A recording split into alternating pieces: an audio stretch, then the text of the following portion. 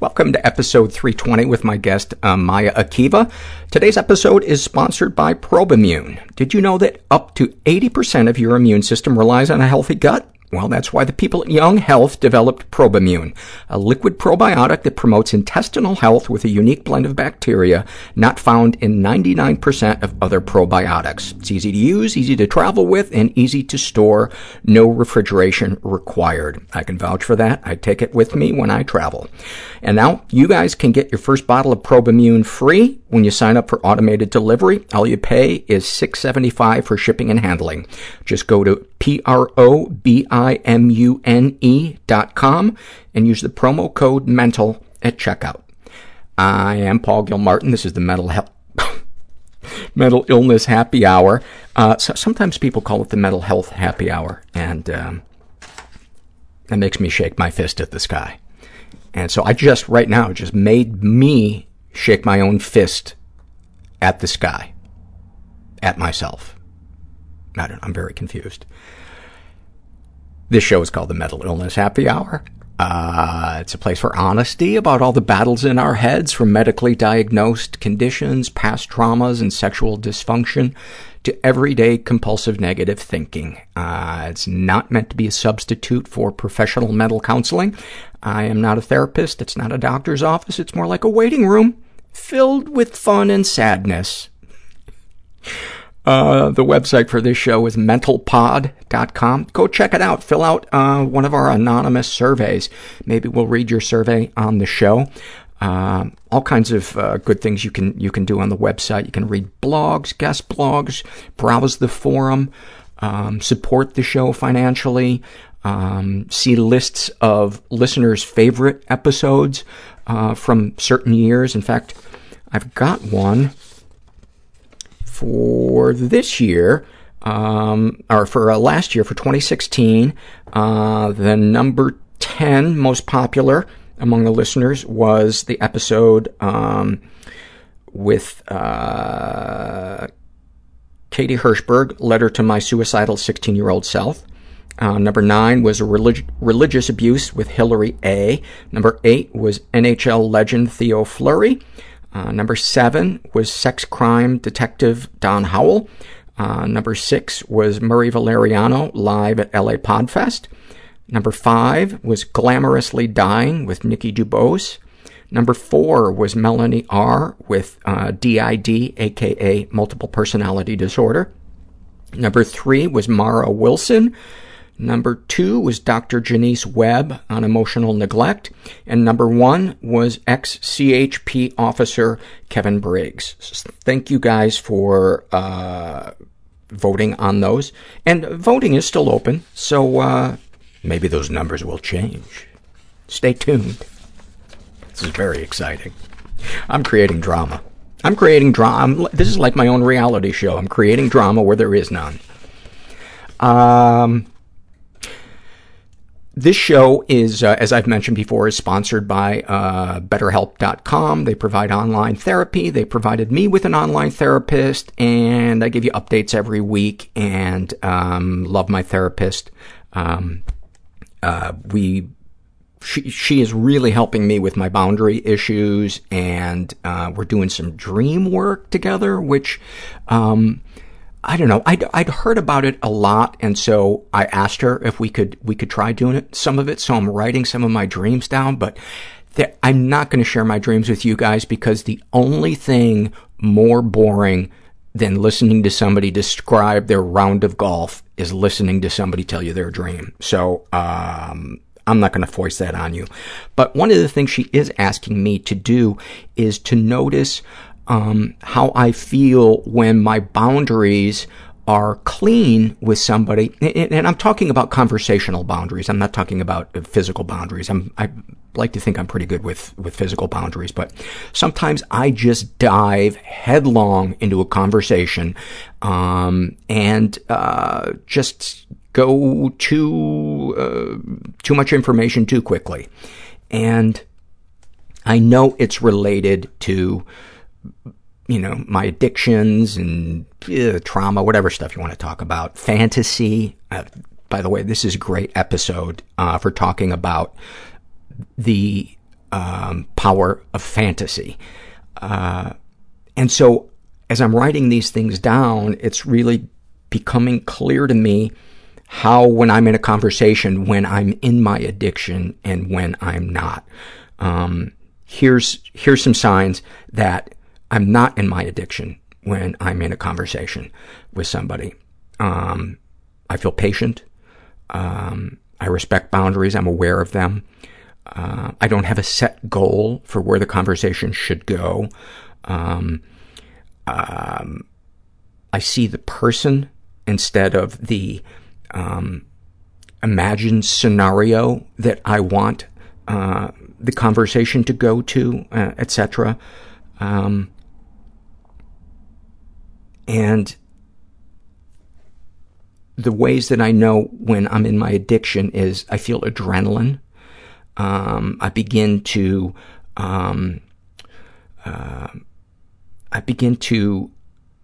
fear that I am, fear that I am bad or wrong, because I think consciously I also kind of know that I'm pushing boundaries because I'm looking to escape my, whatever my issue is at the moment, be it pain, fear, loneliness, sadness, guilt, regret, whatever. And that adrenaline rush is one of the things that, when I'm in my addiction, I seek. And the other thing, when I'm really into my addictions, be it any addiction, is that I lose my perspective of myself, others, and the situation that I'm in. And there's a lot more that I've written down, but I say all that to say that I'm making some headway. I feel like it's the there's a saying in recovery that you're peeling the layers of the onion. I really feel like I'm doing that. Like I'm getting to new things and getting better at dealing with issues as I kind of get past ones under control or find peace with or whatever it may be. But I love BetterHelp.com. You can go there, complete a questionnaire, and get matched with a BetterHelp.com counselor and experience a free week of counseling to see if online counseling is right for you. You got to be over 18. And I love it. I do video camera to camera with my therapist once a week. We could check in with each other more if I wanted to. She'll occasionally send me a message saying, "Hey, how about think about this for next week's session?" And that was the list that I just read you. But I love it. Can't say enough good things about it. I want to read you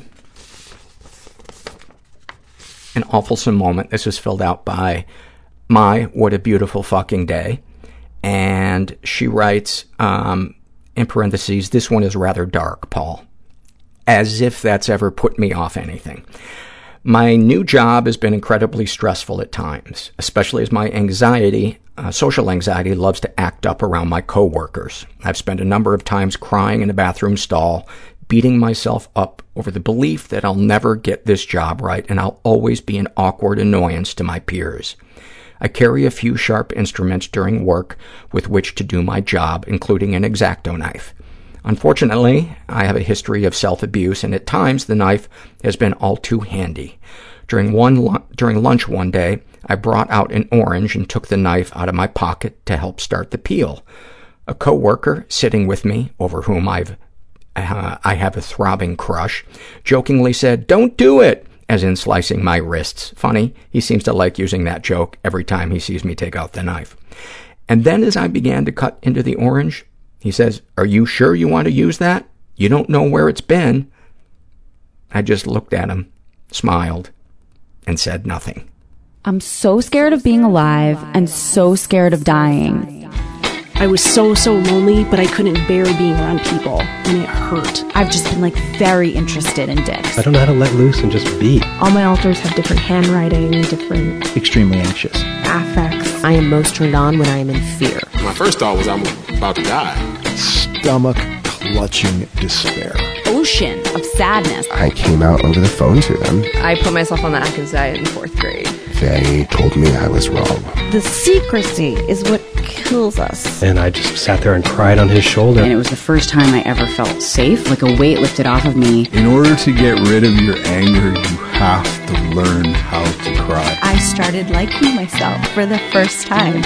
I'm afraid that people are only nice to me because they're afraid I'll kill myself if they're not. Oh, that's fantastic. That is fantastic. I'm here with Maia, who is somebody that I've known for a while, a couple of years, and our paths cross in support groups.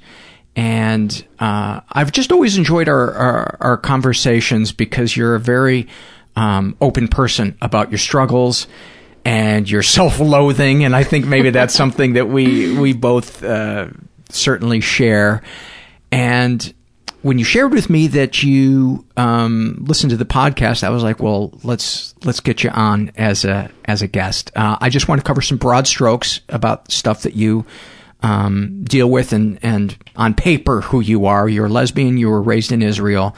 You moved here when you were in your 20s to Los Angeles. You saw Ellen. That helped you to come out and realize you were a lesbian.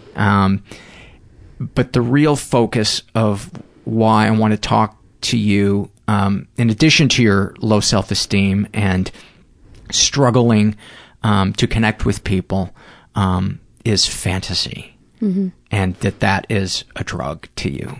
Yep, that is definitely a subject I can talk about. Let's talk about that. Oh my God. And the difference between, like, imagination is a healthy thing for people to have, and fantasy is certainly something that everybody does, but we're talking about fantasy as an escape, as a coping mechanism in a way that distances us from people. Yes. So when we say that yeah, when I listen to the podcast, people talk about, their early journey, and when I was kind of thinking about what should I talk about, try not to be too controlling, but what should I talk about?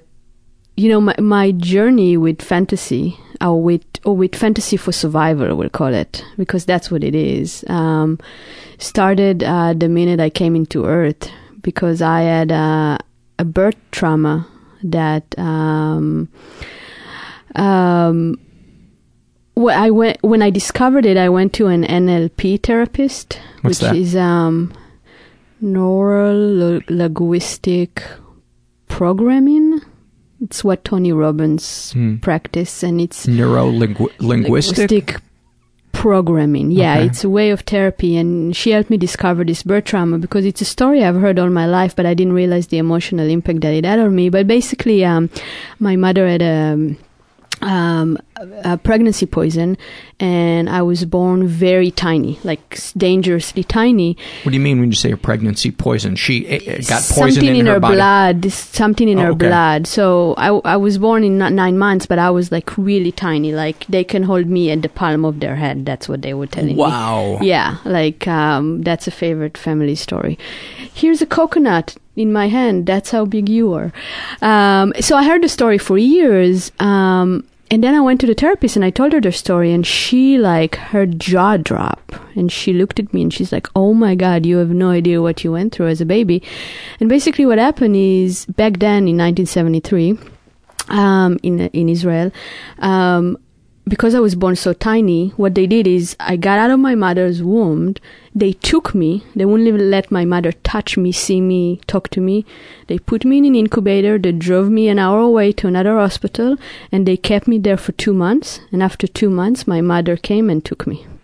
So you missed all of that attachment with your mom in the key time when a baby's supposed to be smelling the mother and breastfeeding and being held and feeling that electricity. Everything. I missed everything, which I think explained I'm telling it to you because I think that was the beginning of my fantasy, issues and checking out and using it because I think that created such I think it's created such trauma that as I became older and became an infant and a kid, I had that thing in me and I didn't know how to cope with other human beings.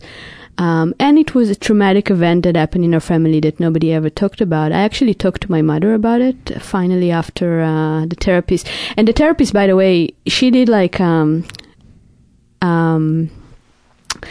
meditation to me to get me back to that place. And that place brought up in me the same feelings I have about romantic relationships and about things. So that started at minute 1. And she said that any according to her, any baby that was in an incubator or that had some kind of disconnected will be an addict. Like that's like the beginning of addiction because right away they're craving something deeply. They crave something that they can't have. All babies or just a lot of babies? In incubator babies, like babies that are like torn away from their parents. And I did some research about it, and nowadays even if you have a birth, something goes wrong with the birth, they always put you on your mother's and they always let the mother have the connection with you, like they learned. But back then... Now, and you don't necessarily mean, because you don't struggle with substance abuse, your drug is fantasy and love addiction, as it were, and food. You struggle with food as well. So it's important to make that distinction that, because somebody could... their thing could be workaholism or codependence, or they could be a rageaholic where they're addicted to control and anger. Yes. A part of my journey of recovery and addiction and the humbleness of it is really realizing that it doesn't really matter, that the point is to check out and not be here. Like that's the point. And to not feel the emptiness. Yeah, to not feel the pain, the emptiness, the low self-esteem, the no value. And again, the reason I'm telling this story because I think it's so ingrained in me. Like it's from day one, I felt abandoned. Now the trick is that wasn't the reality. My mother was so devastated, and she drove every day an hour to watch me in the hospital. But my perception was that I was in danger. And when I got sober, I started having. When you say sober, what do you mean? What were you getting sober from? Sober from love addiction. Okay. And fantasy addiction. Okay. I started having those emotional flashbacks. Like I didn't know what they were, but I would wake up or I would walk around during the day and I would feel in danger. But in danger, like in danger for my life, in danger for my well-being, in danger for my from humanity, for my being a human being. And I didn't know what was going on, and then I started researching it, and I came across this article about post-traumatic stress complex. I don't know if you ever heard about it. Mm-hmm. Is that different than post-traumatic stress disorder? Yes. Okay. It's different in the way that post-traumatic stress disorder is about a single event that happened to you. Post-traumatic stress complex is about a period of time that you were... it's more applied for prisoners of war and people in cults and all of that, and for abusive children, and that abused children. Yeah. Children were abused for a long period of time, Gotcha. and emotionally abused too. I'm not talking about physical abuse, and that the stuff that I was feeling. Look, nobody ever like diagnosed me or told me that's what happened, but I know that for me that's the truth. Is that I think that this feeling that came up when I got sober was from that time being in the incubator and feeling danger for my life, because it has no rhyme or reason, that danger that I feel. I'm a grown up, I can take care of myself. everything is okay. And it feels like infant. Like when I think about it, it's like that's what a baby in an incubator, not knowing what's going on, thinking they're in danger for their lives, would feel. And I would imagine, even though clearly as an infant you didn't know, well, I was born too small and, et cetera, but just the lack of having the mother there would set off alarm bells that you're not getting something genetically that you need in there. When I was 2 weeks old, my small intestine was too small. The valve that goes from your stomach to your small intestine, mine was too small, and so I couldn't digest anything. So everything I was eating, I was throwing up. So the first 2 weeks of my life, I was basically starving, and so they had to put me in the hospital, and they had to do this surgery, and I'd never really thought about it. And then I got into therapy, and a therapist said, "Oh, that's incredibly traumatic because you were away from your mom, you were physically starving," and so we did some EMDR work on it, and I began to kind of think about, oh yeah, that feeling of like a hole in my chest. I can feel that. I can feel that feeling.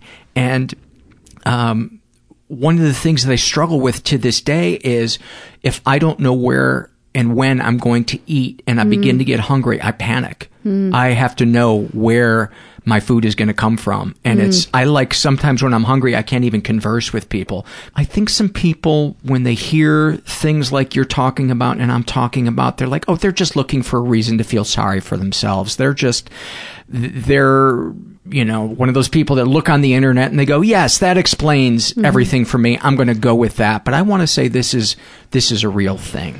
Thank you. And actually, I'm so glad we're talking about it because I feel like, first of all, it's so real to me. Like the experience cannot be taken away. It's so real. And, I feel like,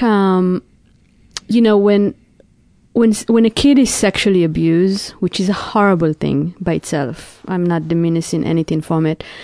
Again, it's a very acceptable quote unquote thing by society. Like, you're going to have trauma and you're going to have problem with relationships and and you go to a therapist and you tell them that right away.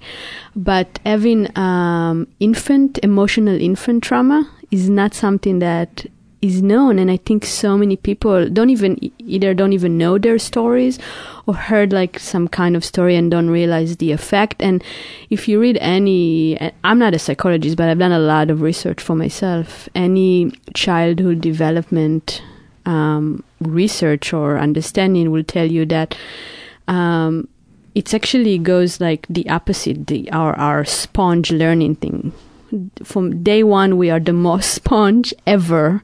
And as we get older, we get less and less and less sponge. So the earlier the trauma is, the more effect it will have on you. Oh, that makes sense. Makes sense. That's why, like, when you born, like, again, from what I read, from when you born, the effect of what you sponge in is so big that it's energetically. It doesn't even have to be said to you. That's why, like, kids learn how do babies learn how to do things? Nobody teaches them. It's like they can look at something and do it, or they get it on an energetic level. As the older we get, the less and less it is. And I think by the time we eat age 7, it really starts slowing down. That's what they say, to teach babies language. Like if you talk to a 1-year-old with 3 languages, they will know 3 languages. If you talk to an 80-year-old with 3 languages, they will take them much longer to catch up.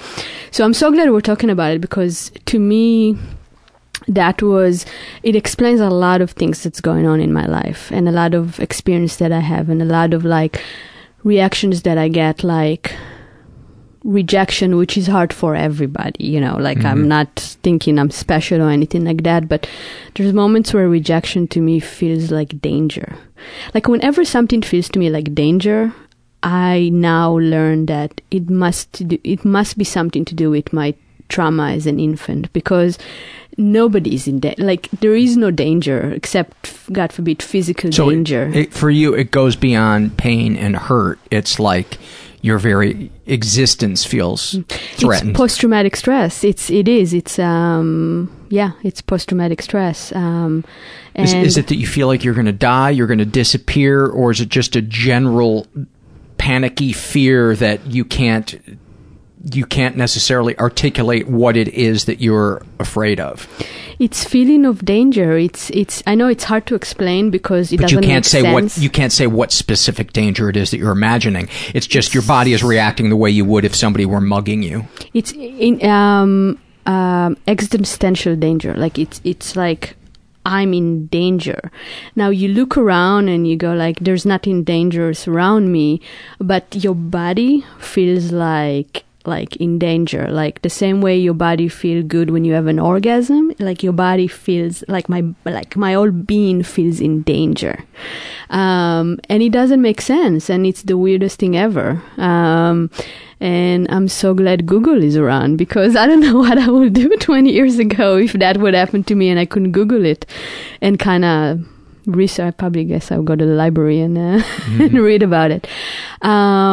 So I'm glad we're talking about it, because it is a big part of my healing journey and my recovery. And so I would imagine, of course, you're going to be addicted to fantasy, because you need to escape that body that when you are afraid, you're going to be rejected. Let's go to the happy place in our head where... Yes, well, that was my starting point, all right? So right away, there were going to be some issues. But then it goes, to the more regular stuff where my parents were in their early 20s, when they had me, and they obviously did not know what they're doing, and they have their own issues, and they weren't ready to have kids. And I don't want to get into their stuff because that's their stuff, but they definitely, there was definitely emotional problems in the household. Lack of emotion or too intense of emotion? Lack of emotion. Okay. So, everything was external. So everything was, valued external, and everything, everything is about success and good. So I guess there's nothing really bad, but failing or not doing something right. It was about achievement and financial success, or any success you can show other people. I see. Which is something very common in Israel. I mean, something very common in Western civilization, but definitely in Israel. So even in my childhood, so I think that I realized very, very quickly in my childhood. I mean, I can only imagine, I can't remember consciously, but that I realized very quickly that I feel a lot of pain and I'm not getting loved, and I need to check out because I can't survive this.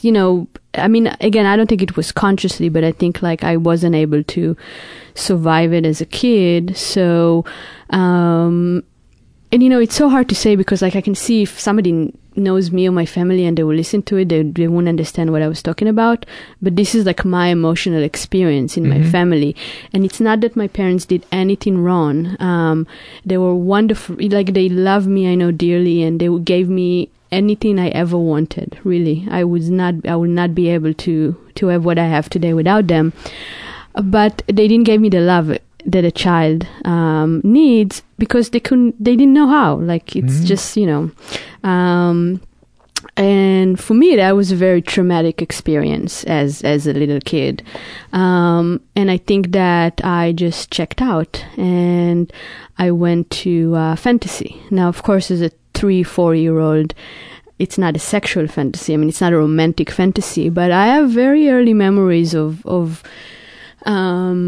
remembering times when I went to 6-7 years, went to camp, and I was sitting in the bus, having this imagination story in my head of how I was this kid. It was like I made a whole world around it, which kids do. So it's not like, I but was generally the only one not when doing they're it. on a bus full of people. And that's the thing, that now that I look back at it, I remember how good it felt. Like it felt like good, like in a way that now getting high feel good to me. So I can Getting high from fantasy now. Getting high from fantasy. So I can see how it was. It was for me a checking out, thing before I even knew what checking out was. Yeah. And checking out not to mean like, hey, I'm going to go check this out. Like checking out, like leaving reality. Yes, leaving reality in my mind. Like our imagination is a wonderful thing, but like anything else, like food is a wonderful thing, and somebody can eat. I would just externalize it because it's easier to understand. Somebody can go and have the most healthy meal and feel great and nurture their body, and it's food, and then somebody like me would go and get food and get high. Same thing with literally in and out makes me high, it's like I can feel it in my body, like I can feel the high. In and Out is a West Coast burger place that I also get very excited to go to. And most people are, but again, it's the same thing with imagination, I think. There's people who use imagination, and me too, I'm a creative person. There's parts in my life I use imagination very healthy and in a very great way, but I also use it to get high. Yeah. And I always joke around with myself that it's like part of me is grateful that I'm not I don't use drugs that cost a lot of money and hurt your physical body, and you can really get physically hurt by them. So that's good, but I can sit on my couch alone without any other circumstances, nothing that I need from anybody, dependent on anybody, and get high. So the pharmacy is in your brain, and it's open 24 hours. You know what? I'm going to steal that from you. You couldn't say it better. And it's so hard to explain it to people. I really think you have to be a fantasy addict to get it. I think that if you're not a fantasy addict, you can maybe understand, and kind of go all right, I get it. It could happen. But yeah. It's when you get good at escaping into fantasy, it's good. I mean, you've created. It's incredibly unhealthy, but when you're in that fantasy, you are able to coax feelings out of yourself, out of your brain, drugs out of your brain that feel almost as real as if you were in the situation that you're fantasizing about. Yes. You could actually feel like, oh, I won the lottery, yes. Or I'm married to this person that I'm fantasizing about, or I'm giving an Academy Award speech, yes. Or I've created discovered the cure for cancer. Yes, or somebody so cool loves me, or somebody I'm not supposed to love me back, or as you can see, that's my drug of choice. Or I think it's or chewing somebody out. That's the thing I go to a lot. Is things that I would have liked to have said when somebody put me down or violated my boundaries. I've had so many conversations in my head where I fantasize about how I would have stuck up for myself, where there isn't that fear. And that's the thing about fantasy, which I now know because I live more in reality. I didn't know that before. There is nothing nothing uncomfortable, nothing painful, nothing that you have to deal with in your fantasy. In your fantasy, you only feel good. Everything works to your advantage. Even the conflict is just a resolution to get you to where you need to go. And I was kind of in shock when I joined reality because I was in situations where I used to fantasize about, and the sober part of me was really happy to experience it, and I could feel gratitude and excitement to achieve something. But then everything comes with a layer of reality, which is insecurities and fear and unknown and ambiguity, out of control, and things you don't like about it. Yeah, fantasy is complete control, and reality totally is, and the other thing is, you're talking about this is occurring to me is, of course, somebody who is a fantasy addict is going to have difficulty with intimacy because intimacy is giving up control. Oh my God. Fantasy is taking control. Oh my God. It's like, I think they're the yin and yang, like it's the complete opposite. And that's what I discovered when I joined the human race, when I got sober, is that relationships, I discovered that I didn't have any relationships, even though I thought I did. I'm very social, so I'm very good at, talking to people, and I have friends and I know people, but I never had relationships with people, meaning like when the other person upsets you, or the other person that does not happen in my fantasy, or that you have fears, or that you have this fear that you're going to get rejected. And I'm not even talking about romantic relationship. I'm actually not dating, and I'm practicing. I'm realizing, without knowing, not like intentionally, but I'm practicing intimacy with friends, and it's so hard. I can't even imagine dating. But it's so great because and I can't even tell you like how many times, I laugh at it with myself, how I have a friend and we're really close, and she's good, so I can talk to her about it and tell her all the fears that come up for me. But I have broken up our friendship like 10 times in my mind. Like when... And it's a platonic relationship. Yeah, right? yeah, it's a friend, like a total friend. And like when I call her, let me give you an example, right? When I call her and she's having a bad day, so it has nothing to do with me, and she's just like short or whatever, she's going through her own stuff. I hang up the phone and I tell myself, and I truly believe it, wow, this friendship is over. It was fun, but she would never want to talk to me again. She was I don't know what, she was pissed at me. And I literally believe with every inch of my body that their relationship is over. And then she calls me about a week later, and I'm shocked.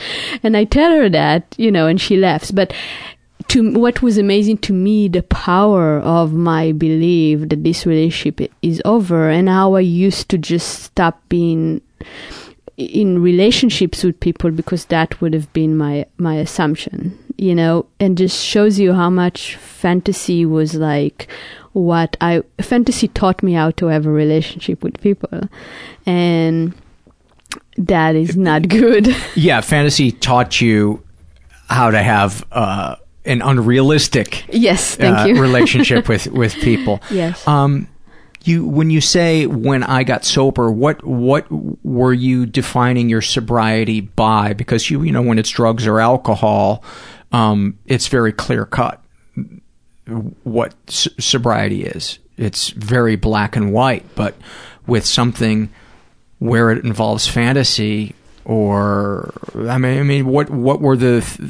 what were and are the things you used to determine your sobriety for your love addiction? There's a list of actions that I'm not allowed to take, and to an average person on the street, they would laugh at that list. It would be like, I do this every day and I'm fine. But to me, if I take those actions, the odds of me getting high or kind of like stepping out of reality is pretty much guaranteed. What is, before we get to that list, if you're comfortable sharing that or some of the things on the list, the person listening that doesn't understand this is saying, okay, so you get high. What's the matter with that? Mm-hmm. So you feel this intense feeling. They're probably thinking, well, when I orgasm with somebody who's exciting to be around, I'm getting high. Right? So what's the explain for the listener what the difference is between why that's not okay for you? It's a loaded question. Why don't we first do some of the list, and then you can say specifically why, if you did that action, it is not okay for you. I will try to externalize this as much as I can, because you see, it's all like so internal that it's hard to explain to somebody, you know, something so internal in you. But I'll give you one example from the list. It's no lesbian movies. All right. Now, lesbian movies are awesome, and I support the lesbian filmmaking community completely. And I think it's amazing that people make movies for lesbians and that there are lesbians filmmakers out there. But for me, if I watch a lesbian movie, I get high. Now, again, it goes back to what we talked about before, about sitting on your couch and getting high. So we're kind of going back to that, but that's what it is. It literally makes me high. Now, why is it wrong to get high? So no lesbian movies is on an action list of me of I can't do. In the external world, I rather do that than anything else. Meaning I rather do that than take care of myself, than take a shower, than eat healthy, than call friends, than deal with reality, you know, clean my apartment, go to a party where I'll be uncomfortable because I don't know a lot of people, try something new, you know. So you can't control the frequency with which you would watch those if you began watching those. No, it's not about the frequency. No. It's about my emotional frequency. You see, it's like I'm and I don't know if you're the same, but I'm a very functional addict. If you know me, and if you and some people might listen to the podcast who knows me will be shocked by what I'm talking about right now. If you know me, like, I'm just a normal person. I'm very social. Like, you know, I can talk to you. You know, I don't have any, you wouldn't know any of this about me. I can, you know, for years, people, when I told them I had depression or things, were shocked because I can put such a good show. I mean, really, like, it's almost like a second nature to me. So it's hard to explain the effect of it because the effects are so personal and emotional. It's so internal. Yes. Now, I can live the rest of my life on my couch getting high. I will have a job. I will have food. I'll pay my bills. I will even have some friends. I might even be in a relationship. I'll see my family. I send birthday cards. I call on birthdays. my cat is very well fed and loved. Everything is good. You know, everything is fine. I've never been arrested. I never had anything with the law. The effects are emotional. And so it's hard to explain emotional effects and how much it affects you, because this is such an external world we live in that we're judged. Good and bad is judged by external, you know, what you do. But I'm hurting myself emotionally because instead of having healthy relationship with real people, I'm sitting on my couch alone having a relationship with an imaginary thing, you know. So am I hurting anybody externally? No. Am I hurting my life externally? No. But I am not fulfilled. Go ahead. You're not fulfilled in? You know, I don't have, you know, I'm not fulfilled emotionally with just being a human being around you. You know, we can go into what's the meaning of life around that. You know, right. Is it going to a party on Saturday night and meeting new people? Or is it, you know, it's what is important in our lifetime, you know, what is important to all of us. I can tell you that when I was getting high a lot and acting out in my fantasy addiction, I was not happy. I was high, which feels good, we all know, but I was not happy because you can be in fantasy all the time, because you do have to go to a job, and also, and again, it's so hard to explain, but reality is beautiful. Like, reality is great, and reality is here, and when regardless what it seems like, we are emotional beings. We're not we're not like doing beings, you know, we're not like, we do a lot of stuff, but our mechanism is emotional. And that's part of my journey of the healing of my happiness. I learned my happiness is internal, it's not external. But that's a whole other... Yeah. Let me try to articulate what I please do think you might be experiencing based on something I experienced a couple of weeks ago. Pornography can be addictive for me. It is addictive for me. And I go stretches of not looking at it for years. And then sometimes when I do look at it, I'll look at it for 5 hours at a time. And I notice that when I'm in that zone of doing that, I don't want to do anything else. Like you were talking about, it's like it takes the color out of the rest of my life, and the rest of my life feels gray. Watching a documentary, like last night I watched a documentary about Van Gogh, and it was beautiful, and I felt moved by it, and I don't even care about painting. I've never had an interest in Van Gogh. It just struck me as, this would be an interesting thing to watch. A week before that, when I was looking at pornography, it would have been the last thing I would have been able to look at. Even things that bring me pleasure, I didn't want to.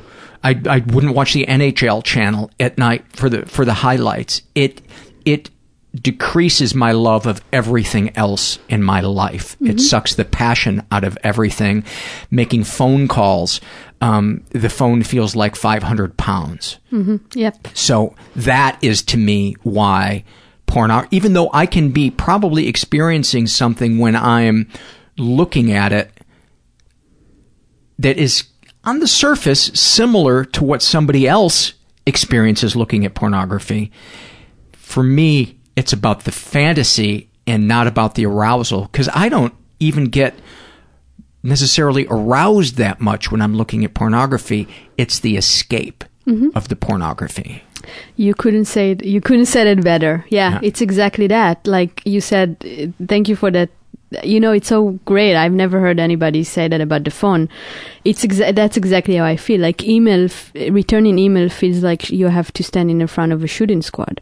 Like that's... So thank you for that. I've never heard anybody else say it. And I become impatient. I feel like the clock is ticking. You know, putting dishes in the dishwasher feels like it's taking forever. It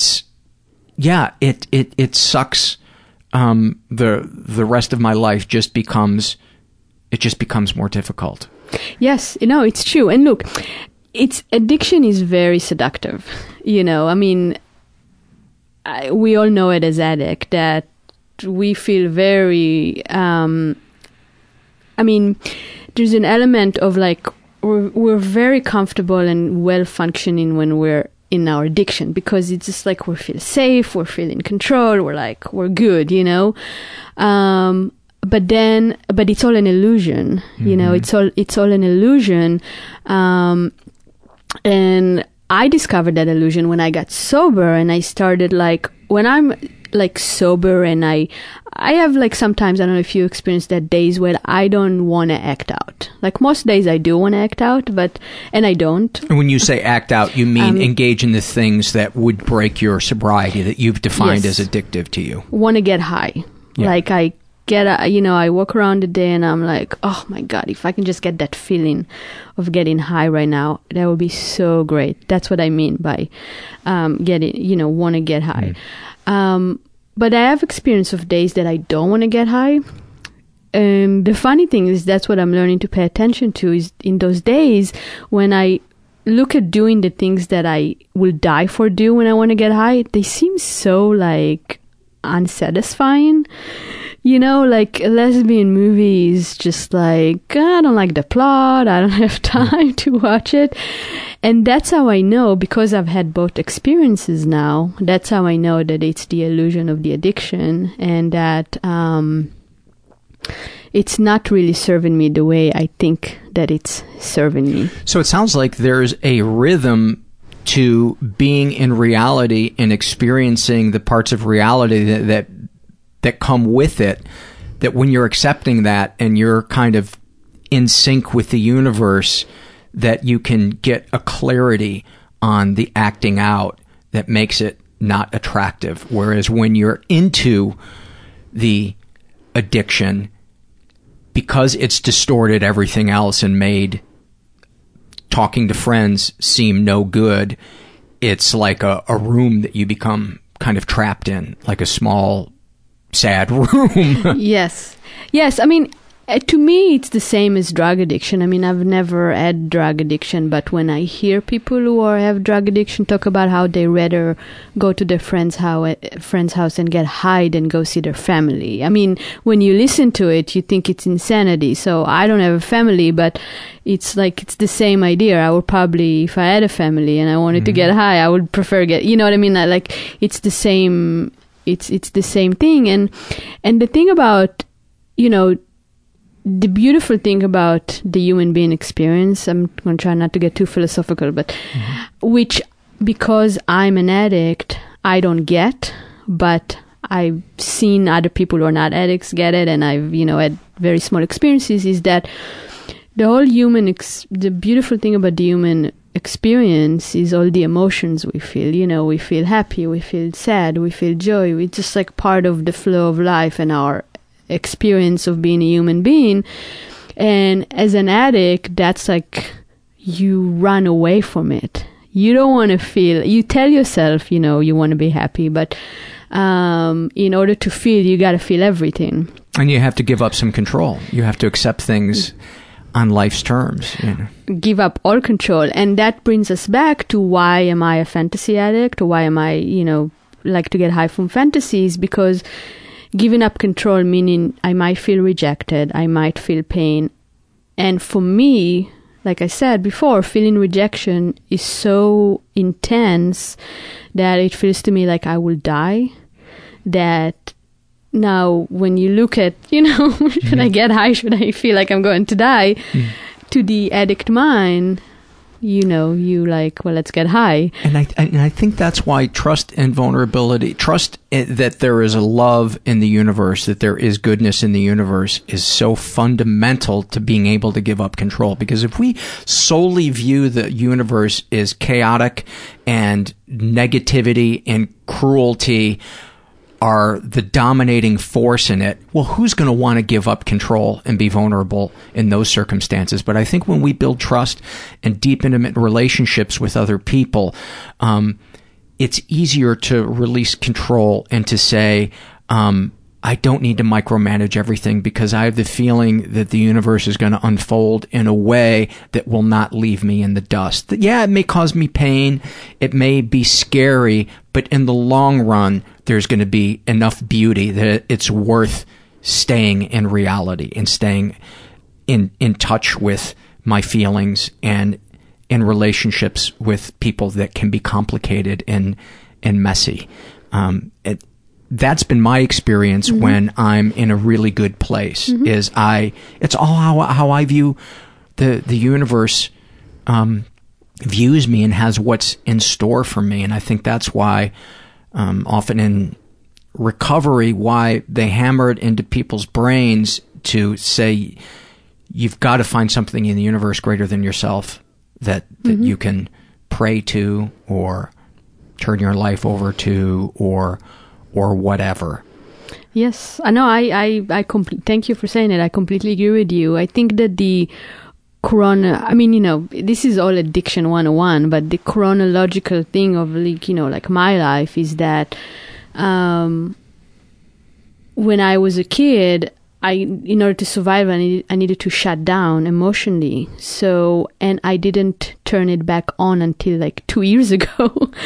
So I never got, so life to me was really hard and horrible because I never got to just experience, like you said, you know, the emotional, like there's nothing wrong with being rejected. So you feel a certain way and then you move on, and you're not going to be rejected. Nobody's rejected by everybody, you know, and especially yourself, like the amount of things you can give yourself and ask the universe to help you, you know, get yourself is, you know, it's endless, you know, and it's beautiful.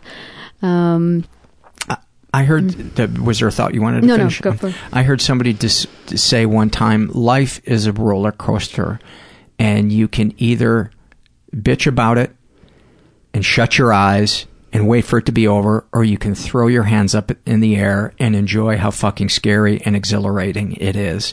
And I go back to that often, and I think, yeah, you know, without the terror, without the disappointment, without the sadness, the joy, and the safety, and the other things wouldn't feel as good. And if I don't get to share the terror and the disappointment and the pain with somebody else, it kind of just remains that. It just remains this part of my past that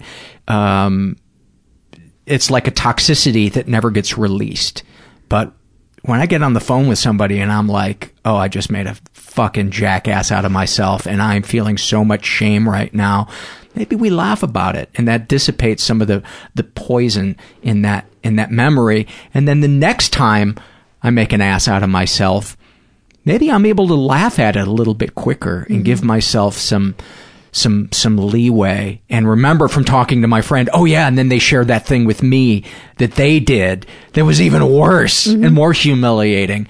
But when we're trapped in fantasy, we're not picking up that phone. We're not talking to those people. No. And even if you do pick up the phone and talk to this person, you're not present. You're not here. It's just words being exchanged. And you can't wait for it to be over with. Yeah. You're just looking for the opening to say, well, listen, I got to get going. You know, yeah.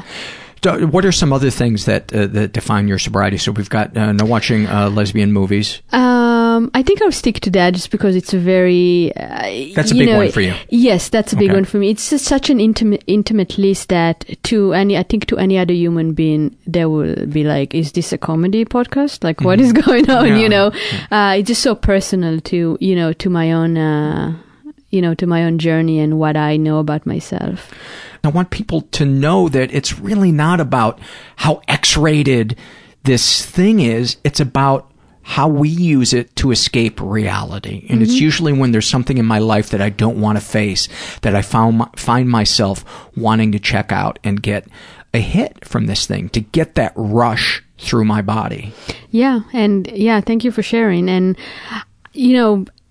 because of my, I think, early birth trauma and my childhood, like I have a lot of wires crossed. Like one of the major one for me, which is so weird to admit, but is that I used to like really find myself attracted to women in their 50s.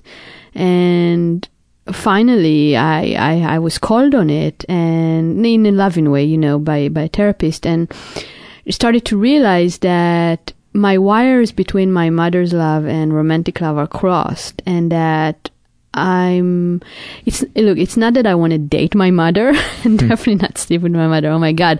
But there's like this wires crossed where I confuse romantic love with mother's love. So I want to date somebody's in their 50s because when they love me, it's like this nurturing. I don't know what it is. It's like this lack of mother's love, and the fact that I'm not attracted to in the same way to women my age or younger was a red flag for me, because it's like, and I can also, like, now that I pay attention to it, I can feel it in my body. An attraction to somebody my age is much more cleaner. It's much more like, it's not insanity. It's just like two people liking the way they look, enjoying the conversation. An attraction to a woman in her 50s feel like it comes from a place in my body that it fills with so much mud and stuff on it, and I feel like I could die if I don't get that love. And I'm like, you know what I mean? So it's a great way of describing it. Yeah, so it shows me that even though, again, on external level, it's like whatever, but there is something there emotionally for me that I need to stay away from, which sounds insanity to tell to another human being, I think a lot of people listening to that right now, light bulbs are going off in their head, and they're going, oh my God, yes, I know that feeling. That's why it makes, why I feel this emptiness after I get a fix of that thing. Yeah, I think there's something about wanting to be rescued in there, not necessarily your life being rescued, but the emptiness in us being rescued, of that something plugging up that hole that feels like it's going to, like a black hole in the universe, like we're going to fold in on ourselves and disappear if we can't get something to take us out of that feeling. Yeah. Well, I think, we're all, like, we get our first relationship with our parents, and we spend the rest of our life trying to either mimic it, run away from it, fix it, change it, whatever it is for everybody, it's different. And to me, a big part of getting better was to realize what that relationship was, what I didn't get from it, and how to give it to myself and not try to find the right relationship or use other people to get it. So how do you feed that part of yourself in a healthy way? Is self-care is a big one? $64,000 question. Yeah. Right there. It's a struggle. It's a daily struggle and a daily triumph.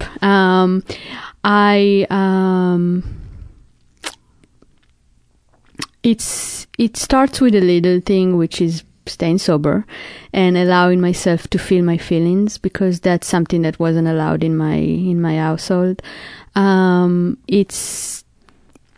That's a big one, feeling my feelings. I mean, I know it sounds so banal, but it took me a long time to feel my feelings. I think it's one of the most important things in the world is for people to be able to feel their feelings. I think so much dysfunction and chaos and violence and addiction is because people have never learned the tools to sit in their body and feel their feelings and know that they're not going to die.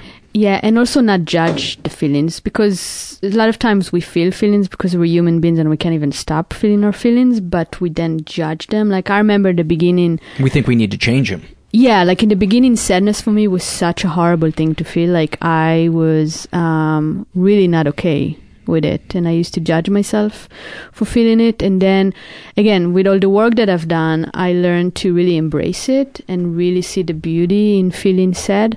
I'm going through this right now with anger, because anger for me is like the most like no feeling, and it's so hard for me to let myself feel angry, because anger... Were you scolded as a child when you would... Oh yeah, there was no anger.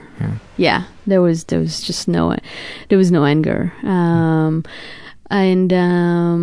So anger to me, because I'm just starting to do work on it, is it goes straight to danger and feeling unsafe. And so when I get angry, I feel unsafe. So obviously, once that even ignite, I shut it down, because who wants to feel unsafe?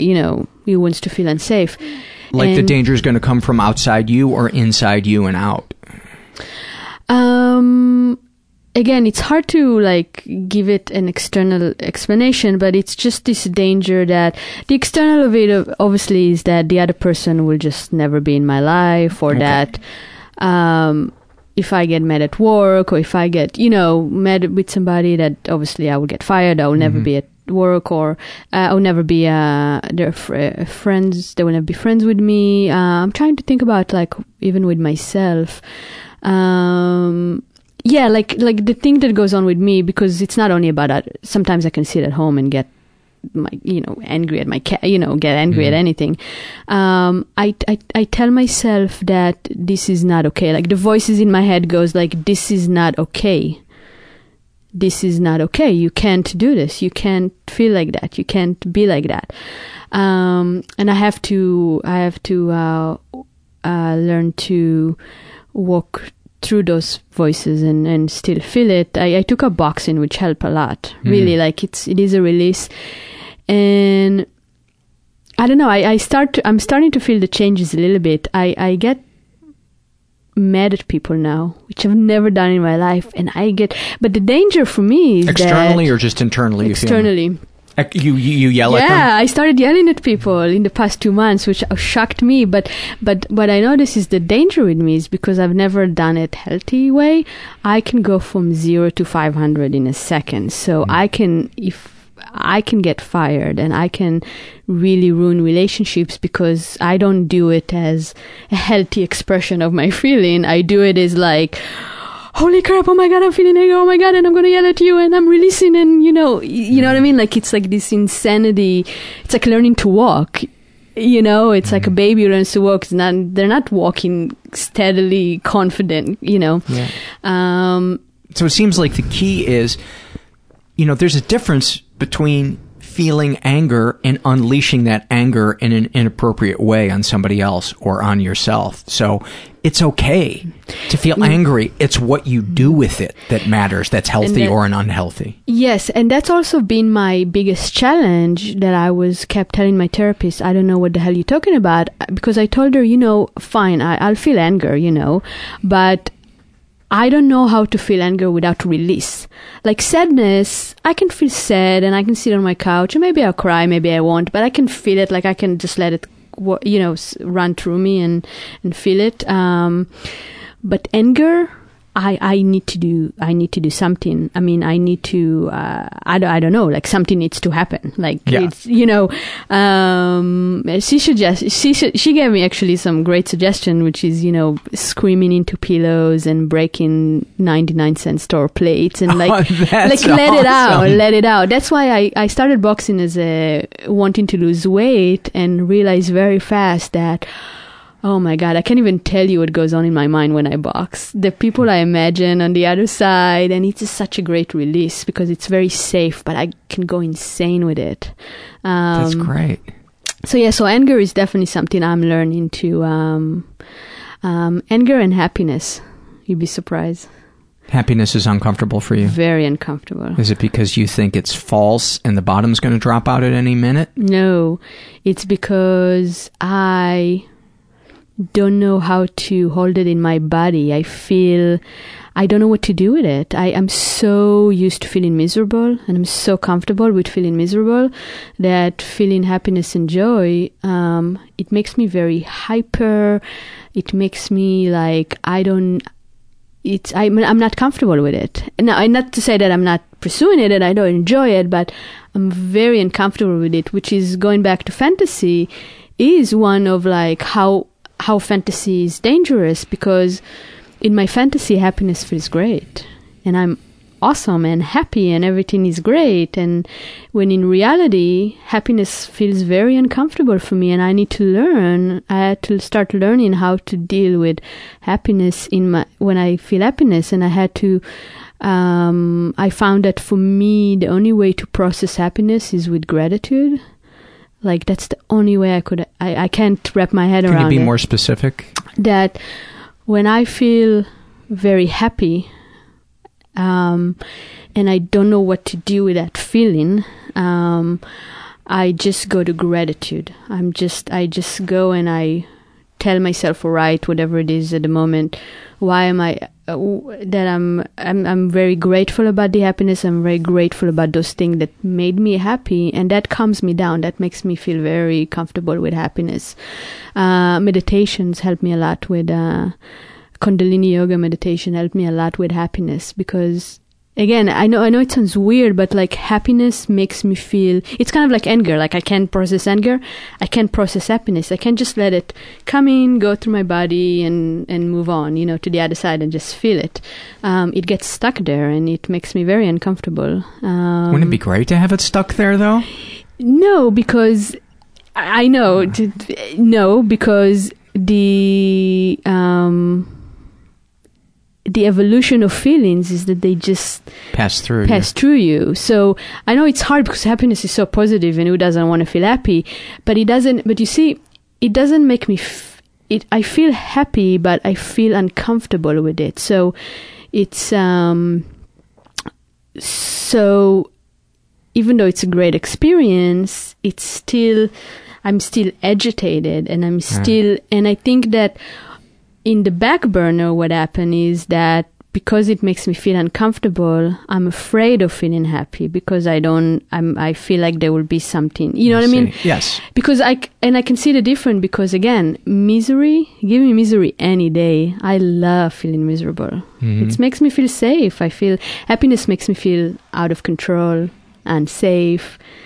You know what I mean? Mm-hmm. I don't know if you experienced that or not. When happiness hits me, I want it to last forever because I feel like it's been so long. You know, I suppose I feel that more so that way about passion. When I'm feeling passion, happiness, is right behind it because the way my depression affects me is it takes away my feeling of vigor and vitality. That's what I suffer with. I don't suffer from sadness with my depression. When I'm off my meds, I suffer greatly from sadness, but my meds bring me up to a place where I alternate between feeling flat and feeling, quote unquote, normal, where I can experience passion and I can experience other things. And that's the day-to-day battle, is to feel vigor and vitality and passion. And that's why exercise is so important. Like, I haven't exercised now in like 4 or 5 days, and I can completely feel it. I completely feel it. Yeah, yeah.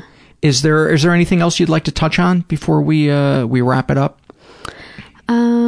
I think this is it. This was a really great episode. We haven't really touched on this topic so much, and I feel like I think it's one of the best kept secrets in the world.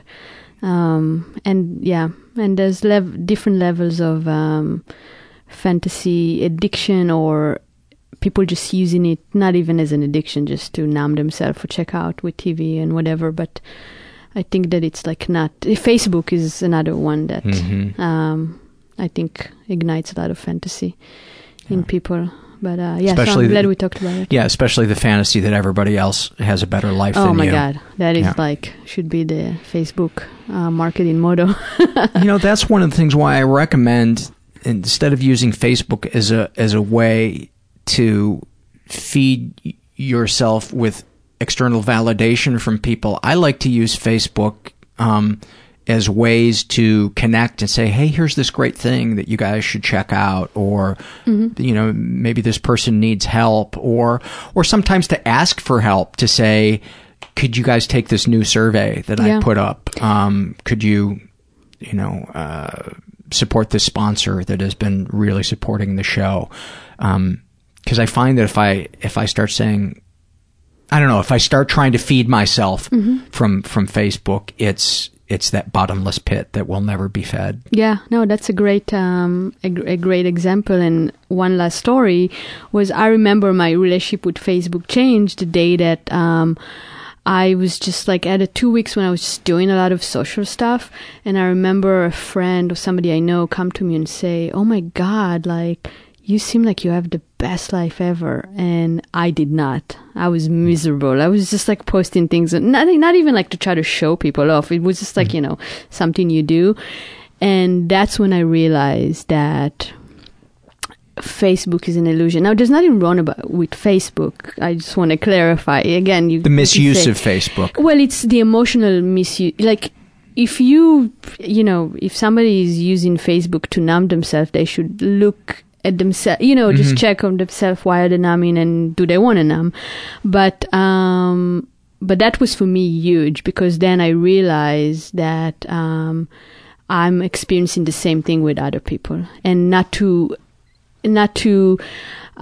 feed the lies that I tell myself when I watch my newsfeed and think everybody has a great life. And I keep remembering that moment and going like, all right, they just had fun this time, but I don't know what happened to them yesterday and how they felt about it. Yeah. Well, Maia, thank you so much for sharing your life with us. Thank you for having me. And being my buddy. Anytime. Many, many thanks to Maia. And this episode will soon be transcribed and available on our website. Many thanks to Accurate Secretarial for donating their time and helping out the show. I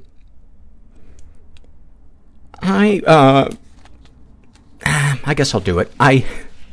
I worry sometimes that I ask for donations too much and that I'm going to scare people away, but we need donations. And there's a couple of different ways that you can do it. You can do a one-time donation via PayPal, or a recurring monthly donation via PayPal, or my favorite, a recurring monthly donation via Patreon, and then you can get free rewards from me. And the user interface on Patreon is so much better, not only on my end, but on your end as well. So that's one way to support the show. Another way is go to iTunes, write something nice if you feel like it's the truth, and give us a good rating. That boosts our ranking. It brings more people to the show. You can use our Amazon shopping link, and then if you buy something at Amazon, Amazon will give us a small percentage of the cost of whatever it is you buy, but it doesn't increase the cost of whatever it is that you're buying. It just comes from Amazon. That's a great way to help support the show. And spreading the word through social media is a really big way to help expand the podcast. So any of the above are always greatly, greatly appreciated. I got an email from somebody that wanted, that said they wished that there was a place to meet up with other listeners in their area. Well, if you go to the forum, there is, I'm not sure the exact name of the thread, but it is something like meetups. It should be pretty obvious when you go there. So, and if you're ever browsing the forum and have any questions about it, just post a question, especially in the introduce yourself here portion, and somebody will answer that for you.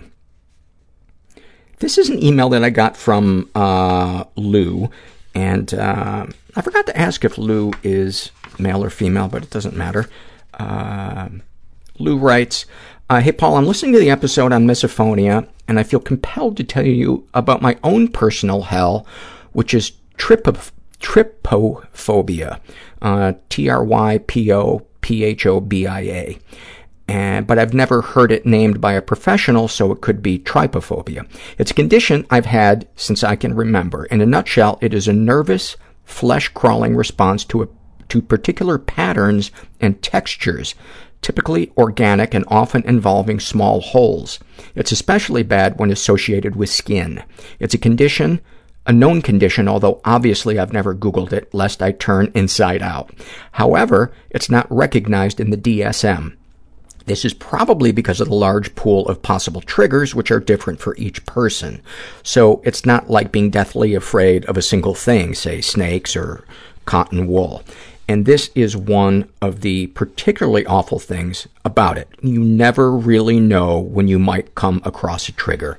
They often come out of the blue. You might come across something in the street or scrolling through images online and completely by accident trigger yourself. My mom has it too, although because I also have anxiety and depression, it can be much more acute for me. If I see something particularly bad, it can put me out for 2 weeks or more. So that's like 2 weeks of prickling skin, adrenaline rushes, flesh-crawling sensations, obsessively imagining the trigger, where my mind very helpfully transposes the pattern onto my skin, because why not, panic attacks, etc. I only know one other person who has symptoms like mine and who experiences it so acutely. But it's really hard to talk about because even talking about it can be triggering.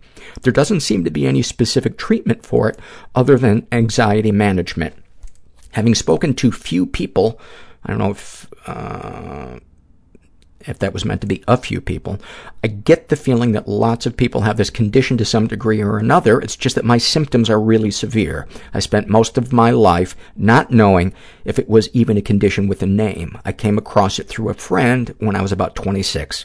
Before then, I just assumed it was a weird quirk that just me and my mom had. Anyway, I thought this might be of interest to you. Have you come across it before, Lou? And no, I have not, and thank you for that. I learned so many things doing the podcast, and add that to the list. And it sounds really overwhelming, especially when it's got that 2-week thing. Oh my God. Sip of tea.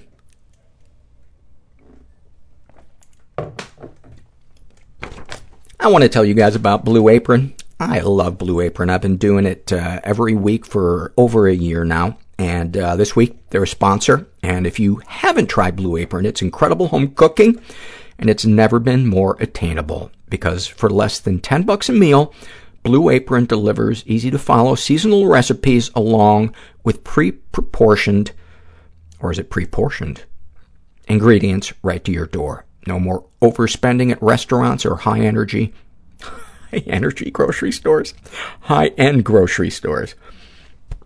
Am I a mess tonight? Am I overjudging, or am I a mess? I think I might be a mess. Might have been too much caffeine today. And I don't know why I'm drinking more caffeine at 10:58. I'd like that car to have a deeper rumble. Oh my God. My new place, I really like my new place, but the only thing I really don't like about it is that it is on a busy street. Continuing, Blue Apron is just going to love this ad. No more overspending at restaurants or high-end grocery stores. By the way, that's one of the things I really love about Blue Apron is I go to the grocery store so much less. And with Blue Apron, you can prepare delicious, memorable meals yourself in under 40 minutes. Some of the meals available in March include salmon piccata with orzo and broccoli, pork chops with miso butter and with bok choy and marinated apple, vegetable chili and baked sweet potatoes with crispy tortilla strips, and spicy shrimp coconut curry with cabbage and rice. So, check out this week's menu and get your first 3 meals free with free shipping by going to blueapron.com/mental. You will love how good it feels and tastes to create incredible home-cooked meals with Blue Apron, so don't wait. That's blueapron.com/mental. Blue Apron, a better way to cook. So, as I mentioned the last couple of weeks, I've been mixing up the surveys a little bit. I don't know why I feel the need to prepare you for this being a slightly different week. I guess for maybe for the new listener who doesn't care for these surveys. Why am I so worried about what people think? Why can't I just be me and accept the results? That's what it should say on my tombstone. Why couldn't I have just been myself and accepted the results? I think everybody has that question, though, about themselves. It's whatever. Maybe not that necessarily, but please tell me I'm not alone. This is the Shouldn't Feel This Way survey. And it was filled out by Jelly Bean, and she writes to the question, how would you like to be remembered? That I was nice, loving, and funny, that I was loved. How does writing that make you feel? Like it's impossible. How would you use a time machine to observe myself in childhood to figure out what exactly fucked me up? By the way, the most common answer to this one, along with I would like to go back and see my parents' childhood or see my parents early in their relationship. I'm supposed to listen to people when they talk, but I just can't drum up interest. I'm supposed to want to get a job, but I don't. I feel panic at the thought. I'm supposed to feel supportive to my crazier-than-me friend, but she's so freaking needy and self-centered, so I just feel annoyed. I'm supposed to care, but I just fucking don't. How does writing your real feelings make you feel? I wish I could say or express my feelings in real life. You think you're abnormal? No, I think people just wear masks. Mine just got too heavy. Thank you for sharing that. And that is one of the things that I think codependent people really struggle with is saying no to people or letting somebody know that they're starting to get drained by them because we don't have a script for that. And there are ways to do it. But it takes some thought and some diplomacy. And I think mixing it with reminding that person that you love them and you care about them, but you're just feeling a little overwhelmed right now. Not even necessarily by them, but just, by emotional conversations. And, or it could be them. Could be, I need to recharge my battery. I need a break from talking about this. Or why does it always have to be you? I went to coffee with a friend one time, and he talked and talked and talked and talked and talked and talked and talked. And then I said, there was finally a pause. And I said, Brian, we have been here for 45 minutes and you have talked the entire time. And he and I have a good relationship, you know, so I said, you know, I love you, but this isn't a conversation. And I said, and sometimes that's why I don't return your phone calls. And I know it was hard for him to hear, but he's somebody who's in recovery, and I think he heard me. But at the very least, I got to speak my truth, and it felt good. It felt good to stick up for myself. Now, these are single answers to the how would you use a time machine if you had one. This person says, I'd want to go back and tell a 13-year-old me to get out, to run away, but I can't change things. So I'd go into the future and witness my death so I could be prepared for when it comes. I would not want that. I would not want that. It would ruin the rest of my life knowing that. The only thing it would do is it would make me more efficient with my money, because I would make sure I was spending my last penny on my last day. But it's interesting how different people would use it. This person says, I'd like to relive any moments where I inspired some amount of pride and happiness in my mother. I would like to see her face again. Wow, that's beautiful. This person says, I would go deep into my childhood and observe the behaviors and traits that lead to the anxiety-ridden hypochondriac staring at me in the mirror today. This person says, perhaps it's the Olympics, but I would go back and watch Nadia Comaneci get 2 perfect 10s. I assume you mean in person, because you can watch that. That's on video still somewhere. I would go to 18th century France and see the storming of the Bastille. I think that's still on video. Horrible quality, but I think it is. I would go to classes that Aristotle taught. That one is actually... It's not on VHS. It's on reel-to-reel. I don't know why I'm continuing this bit. The first one was mildly funny, but anyway, I would watch Martin Scorsese direct Taxi Driver. That's a good one. I'd see The Making of True Greatness and the Meaning of Revolution. I like this person, and I had the biggest crush on Nadia Comaneci. I think it was the 76 Olympics. Yeah, because the 72 Olympics, the big gymnastic star was Olga Korbut. And Nadia Comaneci was from Romania, if I'm not mistaken. And, yeah, it was fucking amazing. And it's funny, today she wouldn't even make the team. That's how far gymnastics has progressed. This person says, I'd like to see my parents when they first met or were newly married, to see what the dynamic was before they got over each other. I think everybody is fascinated by why the fuck did my parents decide to get married? Like, my mom loves to talk, and my dad hates talking.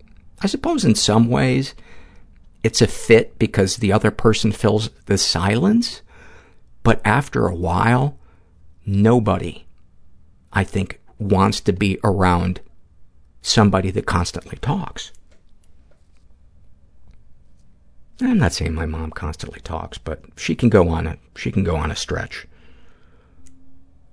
This person says, I'd go far in the future and see what things were like. I'd want to go so far in the future that I could not connect to my life nor the immediate subsequent generations. Wow, that's some deep shit there. That is some deep shit. I'd go back and see how my father, when he was 8 years old, was treated after witnessing his mother die in a car accident. Wow.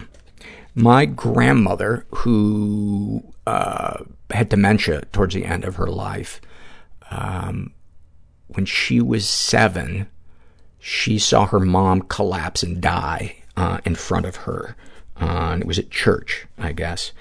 And my grandmother's last couple of years, when she had dementia, she would just tell that story over and over and over again. It was heartbreaking and boring. Is that a little cold? Is that a little cold? It's the truth. By the third time you hear any story, it's pretty boring. But I felt for her. She was not a warm woman. She was not mean. She was my mom's mom. But she was, yeah. I don't know how to describe her. There's a picture of me and her when I was like 9 years old, standing in front of a building in downtown Chicago, posing for a picture, and I kid you not, we were standing so far apart from each other with our arms at our sides, just both. It looks like a mugshot for the world's oddest bank robbing team. She was not a hugger. This is a Shame and Secret survey filled out by Shaman Secrets, but spelled S-H-A-M-A-N instead of shame and. And he is straight, in his 20s, raised in a stable and safe environment, never been sexually abused, never been physically or emotionally abused. He writes, my parents deserve gold fucking medals for how they made me feel safe and loved as a child. Sorry, no shame or secrets here, just feelings I want to share. Darkest thoughts. Whenever someone is rude or otherwise extremely inconsiderate to me, I imagine myself pulling out a gun and calmly shooting them through the head. It's essential in these fantasies that I remain completely emotionless. The idea of showing that person that they are so unimportant to me that I could rob them of their life without the slightest hint of pity or regret would be the ultimate way to prove that my disregard for them is stronger than their disregard for me. That is like a really dark poem. That is so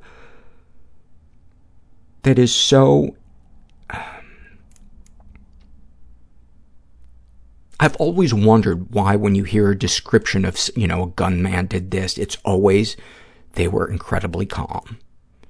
And that's what it must be coming from, is that place of, that it adds to their feeling of power to not be effusive. I think I'm using that word correctly. If I didn't, please write me back and shame me. Darkest secrets. My younger sister was molested as a child by a neighbor boy when they were both around 4 years old. She now suffers from PTSD as a result. The thing is, I knew that they were, quote, experimenting with each other back when it was going on and never told anyone, and even told my brother that it was normal and not to worry about it. That's not on you, man. That is not on you. And you said that your sister and the neighbor boy were both 4 years old. It's not on that boy either. He was a child. And that's not to say your sister's suffering isn't valid and real, but I would imagine it something had been probably taught or done to him that he was acting out.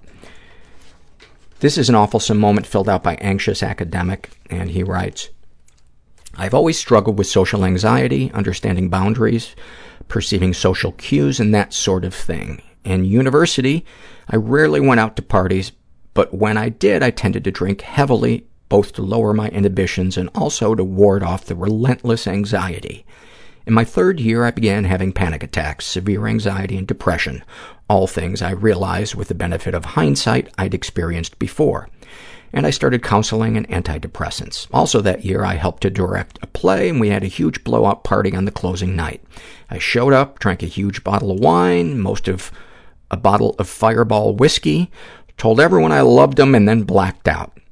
My next memory is of sitting on someone's porch in the neighborhood reading their morning paper at 4 a.m. Then I remember getting back into my then-girlfriend's, now wife's, house she shared with 4 other students. I went upstairs, crawled into bed with her long enough to tell her something about one of the headlines I'd read, then was back up and in the bathroom. I was so sick. I drank an inhuman amount and had not counted on the antidepressants affecting my tolerance. I was sick into the toilet, and after, because it was not my house and I'm polite, I cleaned it. Partway through, I needed to be sick again, so I used the sink. While cleaning the sink, I was sick in the toilet. While cleaning the toilet, I was sick in the tub. At the end, I was at it for almost 90 minutes, and the entire bathroom was scrubbed, a first for that student house. In the morning, my partner brought me scrambled eggs on toast to thank me for cleaning. I took one look at them and burst into tears. At least you didn't throw up again. Thank you for that. This is the Shouldn't Feel This Way survey. This is filled out by Grace, and she's a teenager, and I'm just going to read part of it. I'm supposed to feel happy about life, but I don't. I feel scared, alone, hopeless, and I'm like I'm always on the brink of tears. I'm supposed to feel happy about my academic life after having gotten into one of the best high school magnet programs in the country, but I don't. I feel inadequate and like a tiny, tiny, tiny fish in a very, very big pond. I'm supposed to feel happy about my perfectly good life with a genuinely functional, supportive family, no abuse, with no reason to not be happy. But I don't. I feel depressed. I'm supposed to feel grateful for this opportunity to go to such a great school with genuinely awesome teachers and friends. But I don't. I feel stressed, like I'm taking it for granted and like I don't deserve the opportunity and that there are other people who need it more than I do. How does it make you feel to write that out? A bit better. Compressing all of these feelings into words makes them seem less giant and unmanageable. Do you think you're abnormal for this? Yes, I have no reason to be clinically depressed. I would just want to stop you right there and say you are not abnormal and you don't need a reason to be clinically depressed. That's getting better. It doesn't matter. It's not like, oh, well, your reason doesn't make sense to me, so I'm not going to allow you to come into therapy or prescribe you meds or teach you these tools to help you cope. No, it's the biggest myth about mental health is that there has to be a reason for feeling the way you do. All feelings are valid. There's just healthy and unhealthy ways of expressing it. So thank you for sharing that, Grace. And a ton of people feel the way you do. You are so not alone. These are some more time machine responses. I would watch how Gene Wilder dealt with Gilda's cancer diagnosis and see if the ways in which I responded to the diagnosis of cancer from my husband, at the time boyfriend, since I constantly worry that I didn't handle the news in the greatest condition. The one thing I remember from Gene Wilder's autobiography was he talked about, it was Gilda's.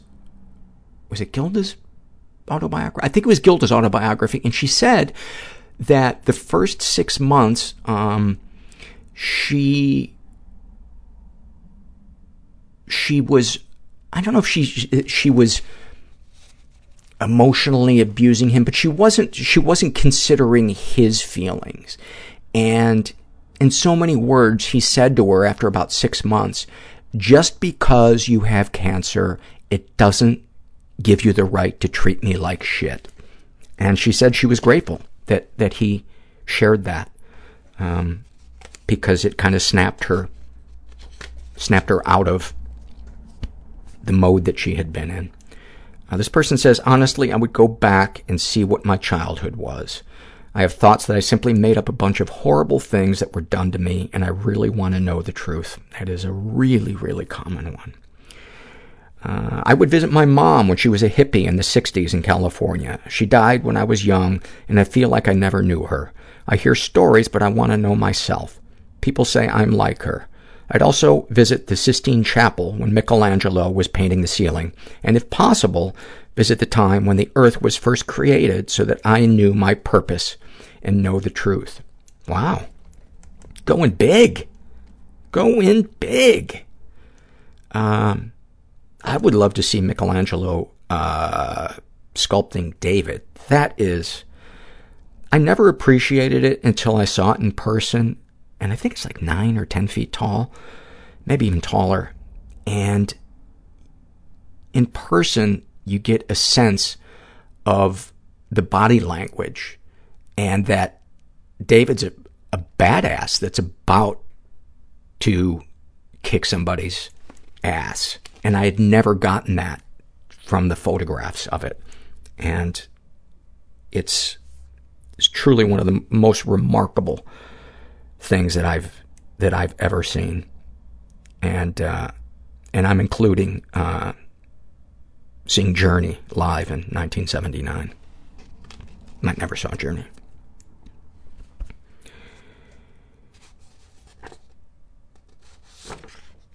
This is an awfulsome moment filled out by Nerd Girl, and she writes, about 8 months ago, I started to see a therapist. My emotionally stunting parents forced me to bottle everything up, and for some reason, when I got to college, it all started to come out. I kept my visits a secret for a while, but finally told my mom, to which she bluntly asked, well, are you better now? Short and sweet. Actually, short and sour. Fuck.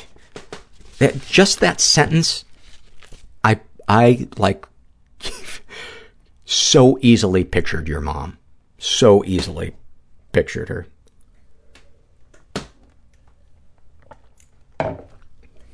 This is a Shouldn't Feel This Way survey. This is filled out by a woman calling herself Tired. How would you like to be remembered? Funny and shy. Liked food and cats. Quiet and loud. Did more to cheer others up than she realized. How does writing that make you feel? Trying hard not to cry. And now I'm hungry for Cajun food. What a fantastic sentence that is. Trying hard not to cry. Now I'm hungry for Cajun food. You just made my day. You just made my day. You know what? Maybe our culinary choices are dictated by our moods. I'm gonna try to keep a mood journal. I love Indian food. Oh. I think I could be in any mood and eat chicken tikka masala. How would you use a time machine to watch all the shitty events from my past to see if it really was as bad as I remember? To find out if I was raped. I don't know if I really want to know. To see if there were any good times from my childhood. That has to be one of the most difficult mysteries for somebody to live with, is not knowing that about the being raped. I'm supposed to feel happy about moving into a new, bigger place with my boyfriend, but I don't. I feel resentful and depressed. How does writing that make you feel? Nice, because I finally put my finger on the word that describes how I feel. Do you think you're abnormal? No. Would knowing other people feel the same make you feel better? Probably. Thank you for that. The power of writing, man. The power of writing. Sometimes we don't know what we're feeling until we have to form a sentence. This person says, I'd use a time machine to go back to the typical nights at home watching movies or Wheel of Fortune, Jeopardy, and the Jay Leno show with my mom or dad cooking dinner every night, and we'd all sit down at the table with my brother and my old cat that always joins us as a family. Sounds like you had a nice, stable home and terrible taste in talk shows, but other than that, it wasn't bad, but not my first choice of late-night show that I would watch. I would hang out with famous writers and comedians. I could use a good conversation. Well, hanging out with comedians, don't go hang out with a big group of comedians looking for vulnerability, because, well, one-on-one, probably fine, but as a group, it is. This person says, I would watch The Big Bang, but also a bit of time before The Big Bang to witness simultaneously the hugest moment in all of time and the smallest, quietest moment. That is deep. That is so deep. The quietest moment that I ever experienced was so profound. And I might have shared this on the podcast before, but I don't give a shit. Look at me, footloose and fancy free. Oh my God, what an old person saying. Anyway, I was mountain climbing. I think it was like 1999 maybe. And we were climbing Mount Baker in Washington State, and our base camp was above the tree line. So it's just glaciers up there. So with no trees, there's really no wildlife up there. And when there's no wind, there's no sound. It's, assuming nobody around you is moving. And it was the first time I had experienced, the only time I have experienced perfect silence. Because even if you are in a room in the middle of nowhere, there is still a thing called room tone, which is I'm not going to get into the science of it, but I felt when I experienced that perfect silence, I felt my body change, not forever, but just temporarily. It I don't know, it's like something fell away that wasn't necessary, and I will never forget it. What did I just say? I think I forgot. Dumb man with dumb joke. That was mean DJ voice trying to sneak in using somebody else's voice. I won't have it. This is a Shame and Secret survey filled out by Disordered Dissection, and I'm just going to read a couple of excerpts from this. She's straight, in her 30s, and was the victim of sexual abuse and never reported it. Been physically and emotionally abused. And she writes, narcissistic abuse victim syndrome is the name of my game. The textbook male narc who I decided to marry. Daily emotional abuse and sadistic rage. I didn't know which way was up because of the gaslighting. Worst 10 years of my life. It doesn't stop, though. He is no longer around. It doesn't stop, though? He is no longer around to abuse me, so I myself have taken over the abuse. Okay, I understand. I go over and over all of the horrible things that he did or I allowed him to do, all of the red flags painted white. It is a cut that won't heal because I think that I'm trying to remind myself about how bad it was so that I don't let it happen again. I also find that rumination is really kind of a backdoor way of obsessing about ourselves, really kind of the different side of the coin of grandiosity.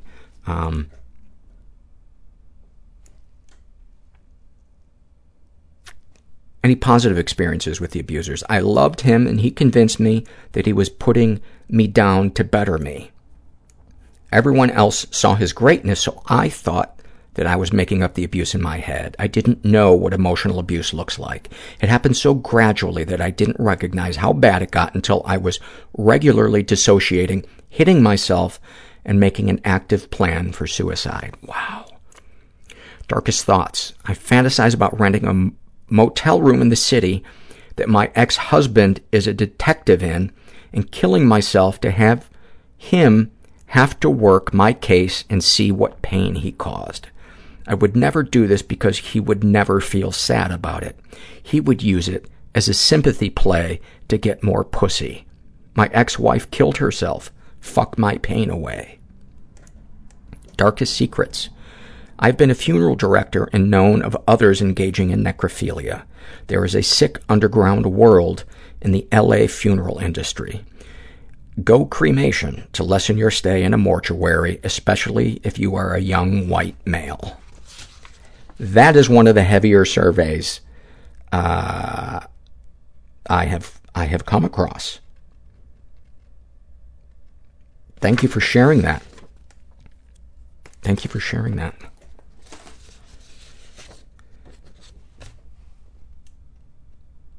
And that is a topic, not necrophilia, but spousal abuse that I do have plans to cover more on the podcast. I feel like it's definitely underrepresented. You know, we touch on it here and there in people's stories, but that person's story, it sounds like could be an entire podcast in itself.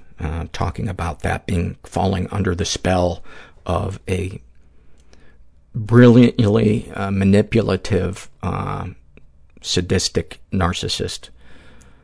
That was the name of my first comedy CD. I just made myself laugh. This is an awfulsome moment filled out by Crazy Rat Lady.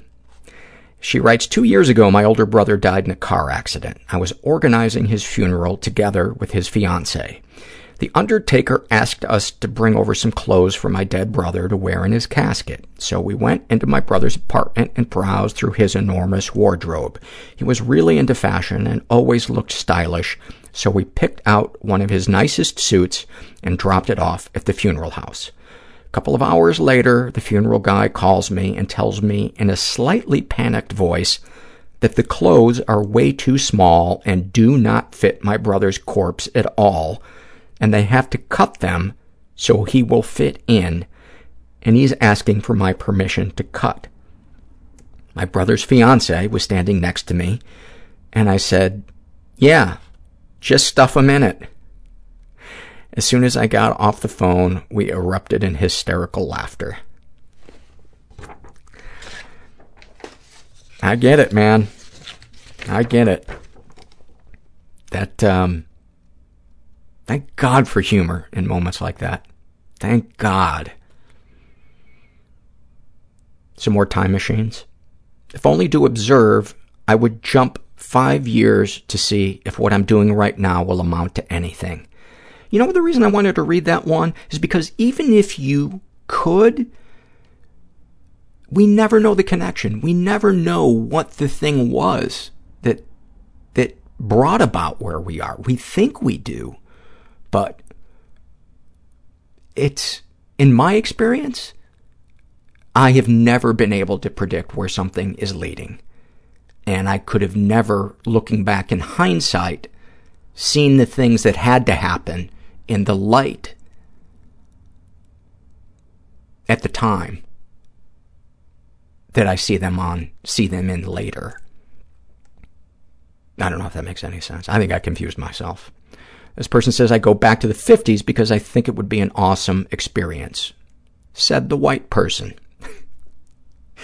I will guarantee you that a person of color probably didn't write that one. I would go back to watch, this is a different one, to watch the courtship between my mom and stepdad, who've been married 29 years and have one of the healthiest marriages I've been able to observe. I'd love to see how that started and grew so that I could get confidence about my next relationship whenever and whatever that will be. Well, if they're alive, ask them. Tape it. Share it with us. Write a book about it. Make it into a movie. That would be a good thing to share with people. This person says, I would spy, and spies in quotes, on my ex-fiancé's life to find out why she is who she is and was who she was during our relationship. It ended less than 2 months ago, was great, until all of a sudden she went off the deep end and cheated on me and ended it. there's a good possibility that she has a fear of intimacy. And as the wedding was getting closer, she started feeling suffocated, and it probably had nothing to do with you. And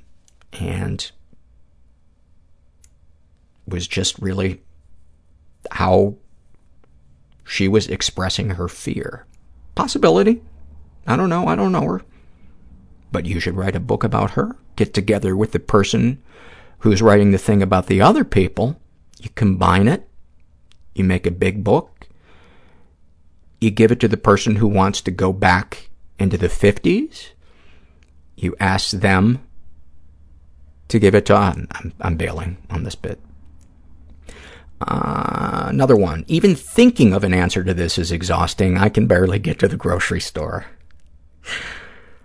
This person says, I'd go to the 60s and 70s and 80s and party. I don't get that one. As if partying isn't available now. Oh, I guess because it would have a different feel to it. Well, I can tell you this much. Didn't party in the 60s, but I did in the 70s and 80s, and the weed was shit. So if you're going to smoke weed, bring some weed from present day back there with you. This person says, I'd like to go back to the Victorian era and watch how Lewis Carroll moved through the world. I'd love to know how his voice sounded, how he held his body, and how he interacted with those around him. That is one of the most fascinating ones I've ever read. You know, one of the things I'm really proud about on the podcast is how bright so many of the listeners are, how just knowledgeable and insightful and eclectic. That to me is always, I always felt like when I was doing stand-up comedy, it was so hard to get a sense of any of those people in the audiences. And so I always felt like I had to kind of, pander, do kind of more lower common denominator subject matter. And the nice thing about doing a podcast is there's not that pressure. And then when I read surveys like your guys, it's just so, just makes me feel really good. This is an intense one. This person says, I hate admitting this, but I think I would use it to witness some horrific act of mass violence. Oh no, did I lose the next part of it? Hold on. Oh, here it is. Okay. Armenians on a death march in the Turkish desert, the gas chambers at Auschwitz, villagers being cut down with machetes during the Rwandan genocide. I spend so much of my time reading about the blackness of human history that I almost feel compelled to experience it in some way, as though absorbing some of that pain would give me a deeper understanding of the terror felt by the victims, or an insight into the minds of perpetrators, although I doubt it would. It's a recurrent fantasy I've had since I started reading about the Holocaust when I was 8 years old. I have to wonder, were you, I have to assume you were instructed to read about the Holocaust when you were 8, that wouldn't be something that, I've talked to people, who have, in fact, I've had guests on the show who have said that, the way the Holocaust was presented to them when they were young children was really inappropriate in terms of how it was presented. And that makes sense to me because I understand that you would want to educate kids about the reality of the world, but it would seem that there's also a way to do it to educate rather than to traumatize. But I've got to imagine that a children's book about the Holocaust is probably the least successful of the books by Dr. Seuss. I could be wrong. I don't know what it would be called. The Who's saw Warsaw? Oh, shut up, Paul. I can't believe I just made that joke. But I'm not erasing it because that is how my fucked up brain thinks sometimes. And I'm owning it. I'm owning it. This person says, I would go back and see what I could have done differently. I feel totally unjustified in crumbling like I am when so many people have had it harder than me. I just want to have a reason for feeling the way I do. Stop. Do not do that to yourself. Do not. It is the biggest waste of mental energy. I would go back and see if I was really as teased as I think I was in grade school. I would go back and confirm I was molested even earlier than I remember.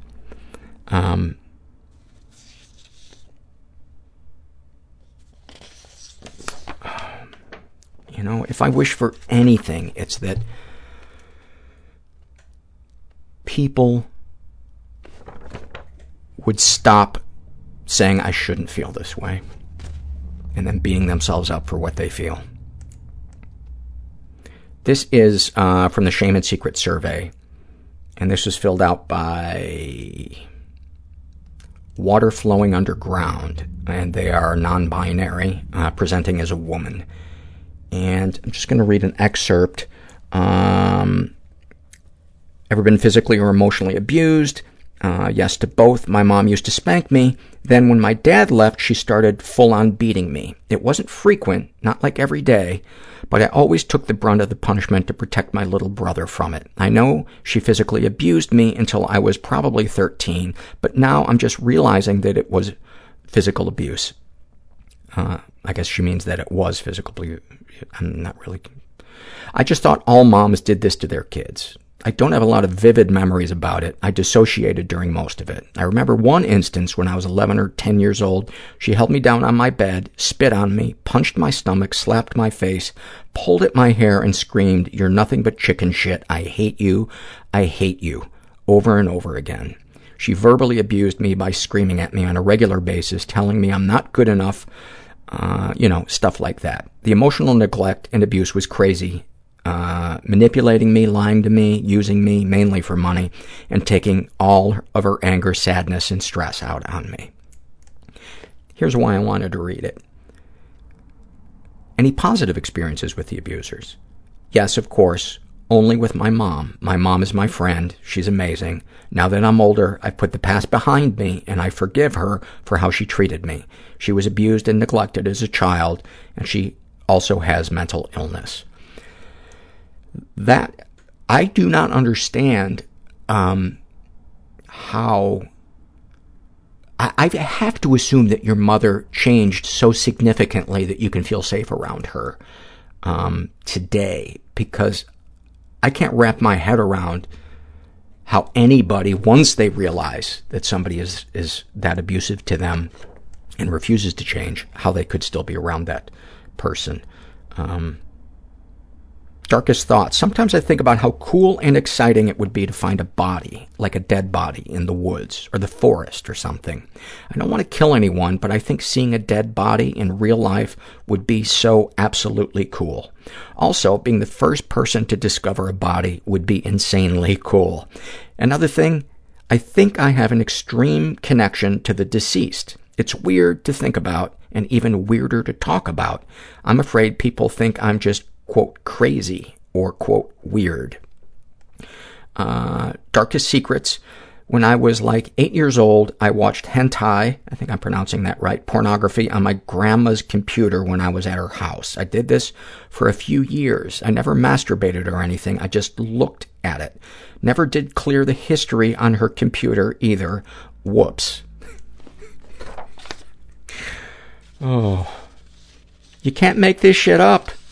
You can't make it up. Thank you for sharing all of that stuff. And the body in the woods thing is fascinating to me. I've always had a fascination with dead bodies too, but never I want to actively see one. More kind of if did you hear, there's a scene down the block or whatever, more kind of rubbernecking.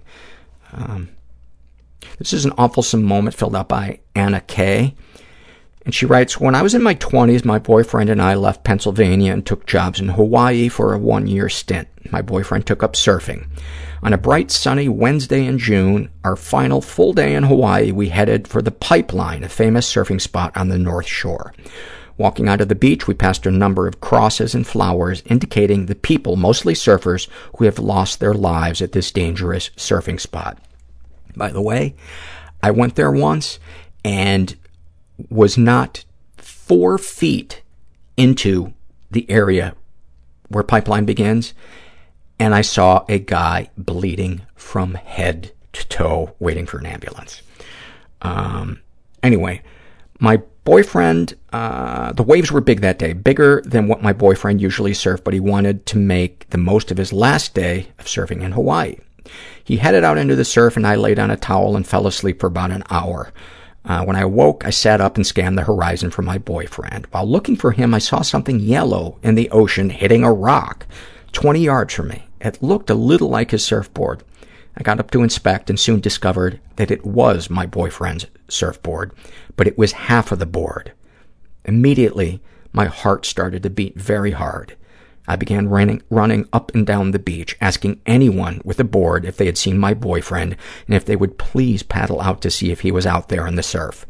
A few men complied with my request. I stood at the water's edge, bawling my eyes out, imagining the phone conversation later when I would call his parents and tell them their son died on his last day in Hawaii. The men did not find him. 15 minutes later, my boyfriend walks up to me onto the beach and asks why I'm acting like a lunatic. I hug and kiss him. I am so relieved, but he looks angry. He says that when a big wave came, he dove down deep, and the wave hit the board, snapping his board in half. He spent some time searching for the other half of his board, since surf shops can repair a break.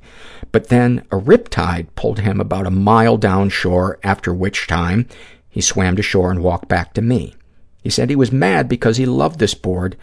It was his very first, and he was looking forward to surfing the East Coast with it. I told him my story of becoming panicked after seeing half of his board crash against the rocks. His face brightened, and he said, "Oh, so you have the other half of my board?" I told him I didn't think to grab it since I thought he was injured or dead. The ride back was silent because I had failed to retrieve his board.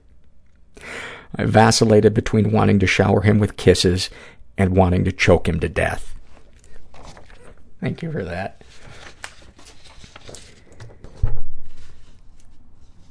This is a Shouldn't Feel This Way, filled out by She Tried to Make Everyone Happy. No, I'm sorry. Her name is Pauletta.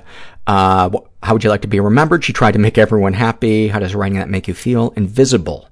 How would you use a time machine? I would have ran away after high school graduation. I should be grateful that I have a home to live in and a husband with good health care from his job. Writing it out, unfortunately, I feel nothing. And I think I'm abnormal.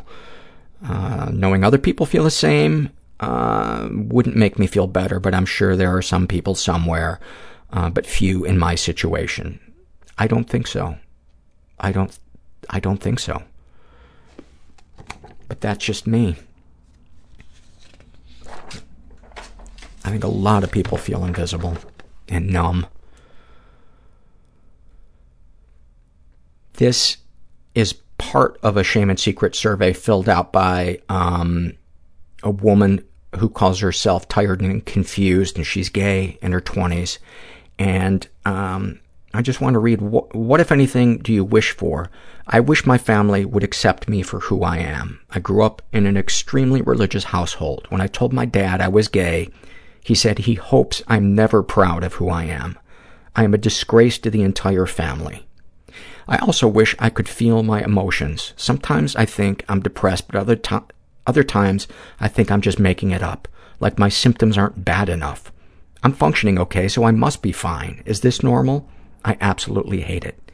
Yes, it is absolutely normal for somebody who is depressed and who has lived in an emotionally invalidating environment that isn't safe. Have you shared these things with others? No, no one really cares and I don't have friends. It's just me and my cat, and, well, she doesn't care either. Ha ha.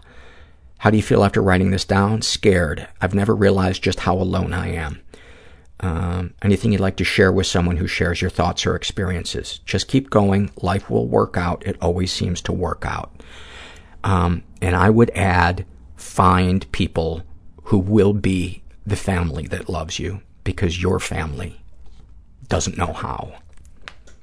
I'm sure they think that they're doing what's best for you by shaming you, but you're not alone. Not by any means. I read so many surveys that describe the situation.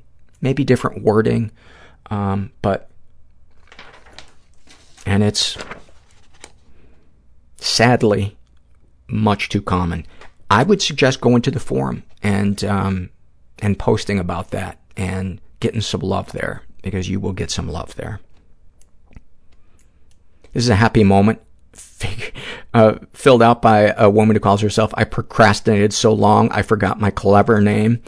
And she writes, a few months ago when I was dealing with a medication change that impacted my sex drive, my boyfriend and I were trying to have sex. I started crying in frustration because my body would not cooperate. My boyfriend got out of bed and went into the bathroom. He came back with 2 of our Ninja Turtle Band-Aids, kissed my knee, and put one of them on. He then had me do the same for him. Even though my problem couldn't be fixed with a Band-Aid, he was trying to show me that it would get better. We put on a movie and he held me. It seems really small, but at that moment it felt so huge that he was seeing and accepting my pain and trying to show me that he was there for me. That is beautiful. And the person whose survey I just read, that is how your parents should have reacted to you coming out. Saying right now society is really hostile to you, and some portion of it probably always will be, but it's going to get better. There's nothing I can do to fix it, but I can hold you here and support you. That is what a fucking loving parent should do. I shouldn't say, because I'm not a parent, but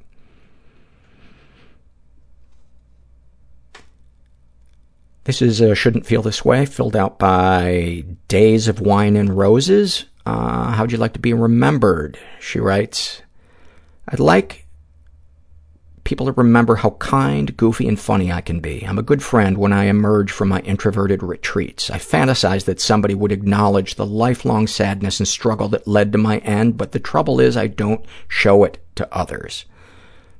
How do you feel writing that? Weird, guilty for wanting or thinking that? That's the fucked up part of introversion. I crave understanding but can't open up to people about it, about the real me. Yep. How would you use a time machine? Oh, God, I would go back to at least watch parts of the 70s. Might change my view on life. I would go to Woodstock and just people watch for days. I would, too. I'm supposed to feel regretful about not getting pregnant yet, but I don't. I feel relieved that I can drink. I'm supposed to feel hopeful about sobriety, but I don't. I feel underwhelmed with life minus booze. I'm supposed to feel disgusted about my alcoholism, but I don't most days. I feel like it's my identity. How does it feel writing that out? Good. I'm a closet alcoholic, too afraid of judgment from professionals. I've heard how they talk about addicts and clients. You know, I don't know exactly what you heard professionals talk about, but I can tell you this. The mental health community will talk differently about an untreated addict or alcoholic that doesn't think they need help or refuses help, and the way they talk about a recovering addict or alcoholic who is into the solution for staying sober. Completely different conversations. So I don't know if was it work here, but I just wanted to put that out there, lest somebody not go to therapy because they think they're going to be judged for having an addiction. She would also like episodes dealing with Asperger's. We did an episode with a listener named Louise. So Google that one. That's a good episode. And I also had a guest named John H., and I think he is definitely probably on the autism spectrum, and we talked about it a little bit.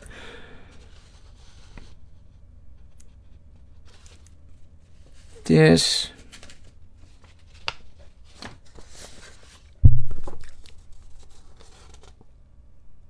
is a happy moment, filled out by Emily. She writes, I want to share the happy feeling I have right at this moment.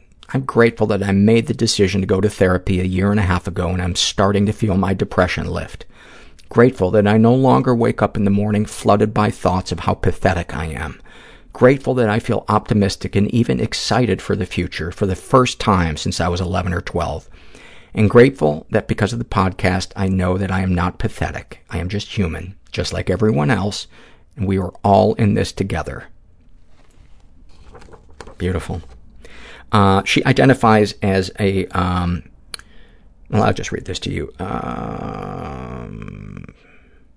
One request, I would love to hear an interview with a femme lesbian. This is purely selfish since I have struggled with femme invisibility myself, when other lesbians assume you are straight because you, quote, look straight. And also the topic of femmes who are attracted to femmes rather than butches. That's me, and it has been a very alienating experience for me at times. I feel like this is not an issue that has been addressed yet, and I would love to hear from someone else who has experienced it. Great topic. We touched briefly on it in the episode with Dr. Lauren Costine, Costine, and she talks about her dealing with that issue herself as well, and particularly, I think, within the lesbian community. And that's just a great episode anyway. It's about love addiction, particularly in the lesbian community. And she is a therapist, Dr. Costine.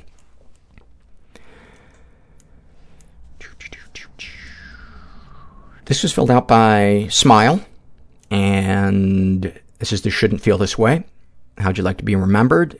Where'd she get the Hello Kitty coffin? Or, she tried to do good in her community. She tried to empathize with her fellows despite wishing a giant, fiery asteroid would take out the species most days. Okay, all days. She tried.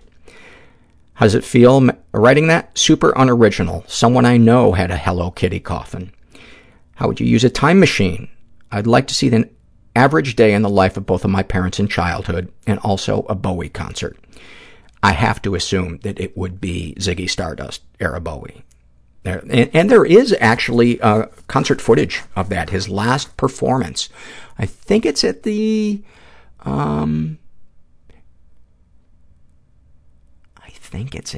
it's in England somewhere, I think in London. And it's a great concert. It's a really great concert.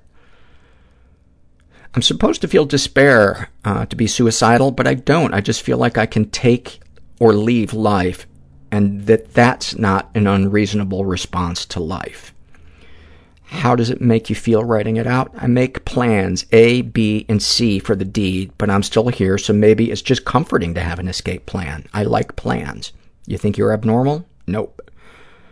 Would knowing other people feel the same make you feel better? I'm sure other people do. Is there an original feeling in the world? If the podcast has taught us nothing else, it's that you're probably not alone in your feelings. Thank you for that.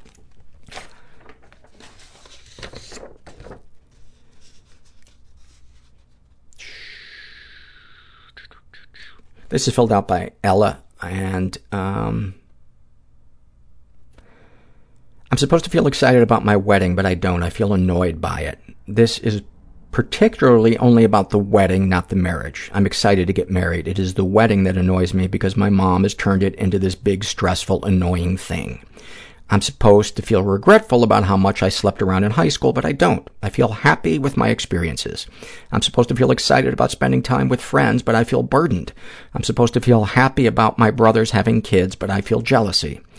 They are able to own houses and support families and build these awesome futures, and I barely make it by. I'm supposed to feel happy to have a full day of appointments for work, but I don't. I feel irritable. All I want to do is lay in bed. I'm supposed to feel discomfort about being sad, but I don't. I feel comfortable.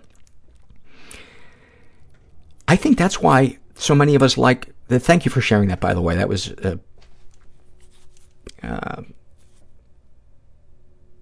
don't know what the word is, but I felt you in that. And I think that's why so many of us like rainy days, because it's like the universe coming and wearing matching pajamas, putting on matching pajamas for us, like, oh, this is how you're feeling? Okay.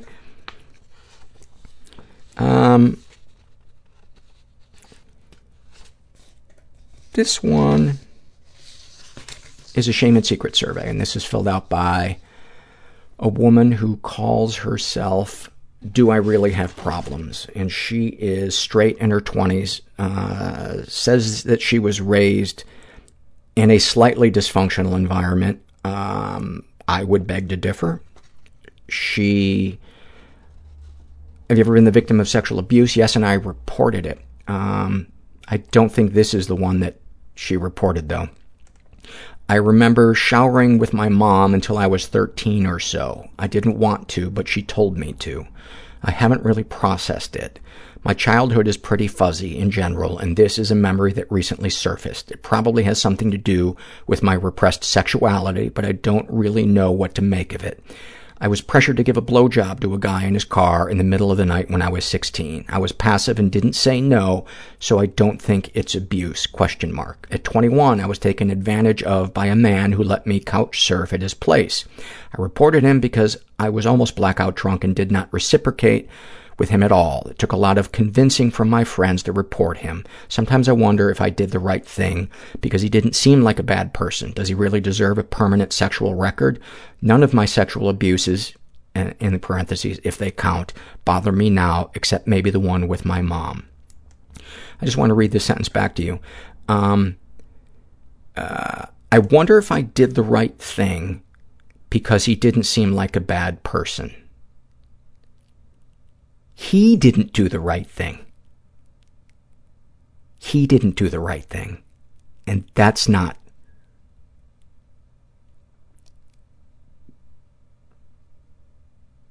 That's the issue, is that he didn't do the right thing. If he hadn't done that, you wouldn't even be thinking about that question. And does he deserve a permanent sexual record? That's his problem to figure out. Maybe he needs one to not do that again. And about the showering with the mom thing, I really encourage you to process that with somebody. I have some suggestions for support groups. And if there is a woman you want to talk to, I have a friend in the mental health, with a mental health background, who has experienced similar things, and I'd be happy to put you in touch with her to talk more about it. Thank you for sharing that, and I'm so sorry that you experienced that. Darkest thoughts. I really enjoyed having bruises on my legs and body. I don't know why. Something about the contrast of my pale skin and how dark bruises look on me? ?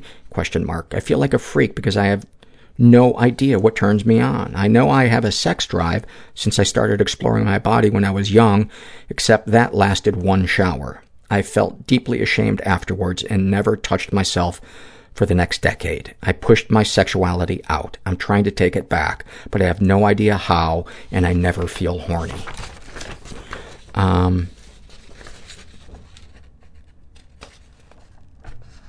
When I masturbate, not because I want to, but because I feel like I should, since it's healthy, right? ?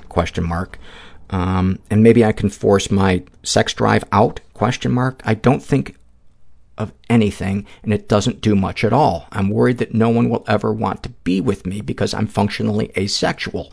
Not notwithstanding the fact I'm batshit insane in relationships. I think I feel a lot of anxiety towards sex, and it manifests itself this way. I feel guilty a lot of times because I feel like I dramatize my problems. I still fail to believe my life is really fucked up. Writing it down here, it might seem like I have issues, but it's biased and one-dimensional. It's a biased and one-dimensional description. I feel like I've caused a lot of the problems that I've experienced. I have this sick habit of romanticizing shitty things. Sometimes I view myself as this broken soul with so much emotional baggage who needs saving. I imagine a guy who will understand me fully and accept me and fix me. Those unrealistic expectations are part of why I'm an awful partner.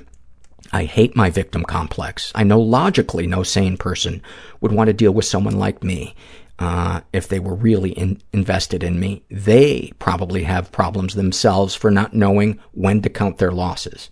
But I can't get that through my thick skull. Sometimes I feel like I'm just an overgrown child. I probably am in a lot of ways, seeing as my mom literally treats me as a kid, congratulating me if I do something basic like wake up early or make food, which pisses me off so much, yet saying nothing about getting into a prestigious college, working at a startup, etc. I feel like my issues aren't real issues because I'm just someone who hasn't matured properly. But then again, maybe that's all mental illnesses. You are an incest victim, survivor, whatever you want to call it. What your mom did is incest, and it is one of the deepest wounds you can inflict on a child. I can't overstate it. I can't overstate the ripples that go into other parts of your life. But with a lot of work and a lot of help, you can heal. And there is nothing inherently wrong with you at all. But that stuff, the coping tools that helped you survive as a child, it sounds like they're starting to backfire on you as an adult. And that's what happens to those of us who are abused as kids. You know, I'm 50-something years old, and I'm still learning how to not reach for one tool and instead reach for another tool that's a healthier way to deal with feeling stressed or overwhelmed or cornered or shameful or whatever. But the things that you are experiencing, the being sexually shut down, that is all classic textbook ways of reacting to being not only sexually abused, but also experiencing incest. And it can often swing between that and being incredibly promiscuous, but especially in a committed relationship. Once it feels like, you know, things are kind of cemented and you're monogamous and that other person is dependent on you, that's usually when somebody's who has been abused or, whose trust was taken away by a caregiver or experienced some type of sexual violation. That's usually when the sex drive towards that person goes out the window. And a lot of people will then go act out sexually outside of their relationship or with pornography or, whatever. This is our last survey. It's an awfulsome moment, and it's filled out by I Want to Go Fast. And she writes, I discovered I had depression, then bipolar in my later college years. I used cutting as a coping mechanism, but I always did it in areas on my body that I could cover up easily, such as my ankles, stomach, etc. I had cut my upper thighs a lot and had done this mostly in the winter, knowing I wouldn't be showing that part of my leg. Well, of course, deep scars take time to heal, and they were still there in the summertime. I tried to hide it, wearing shorts over my bikini bottoms.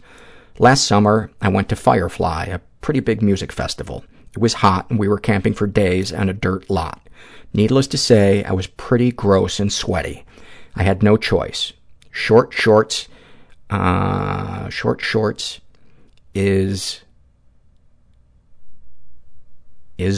was? Oh, I guess she meant to type, it was. Short shorts, it was. Luckily, there was a body paint stand where some talented artists were working. I paid a girl to paint my one leg where the scars were a bit worse in an attempt to cover them. I was so nervous because the artist would be right up close to my battle wounds. When she started to paint, she looked me in the eye, lifted up her skirt a bit, and said, "Me too. But we are strong motherfucking women, and you can do this." I looked over, and on her upper thighs were scars, pretty obviously self-mutilation scars.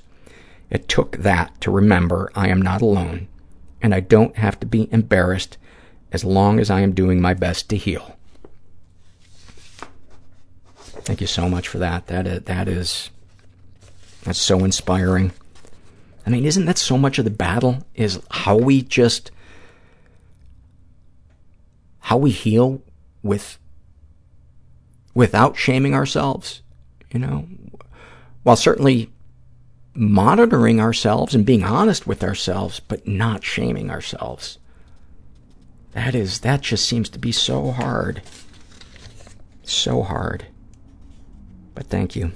Thank you for that. Thank you guys for all your surveys.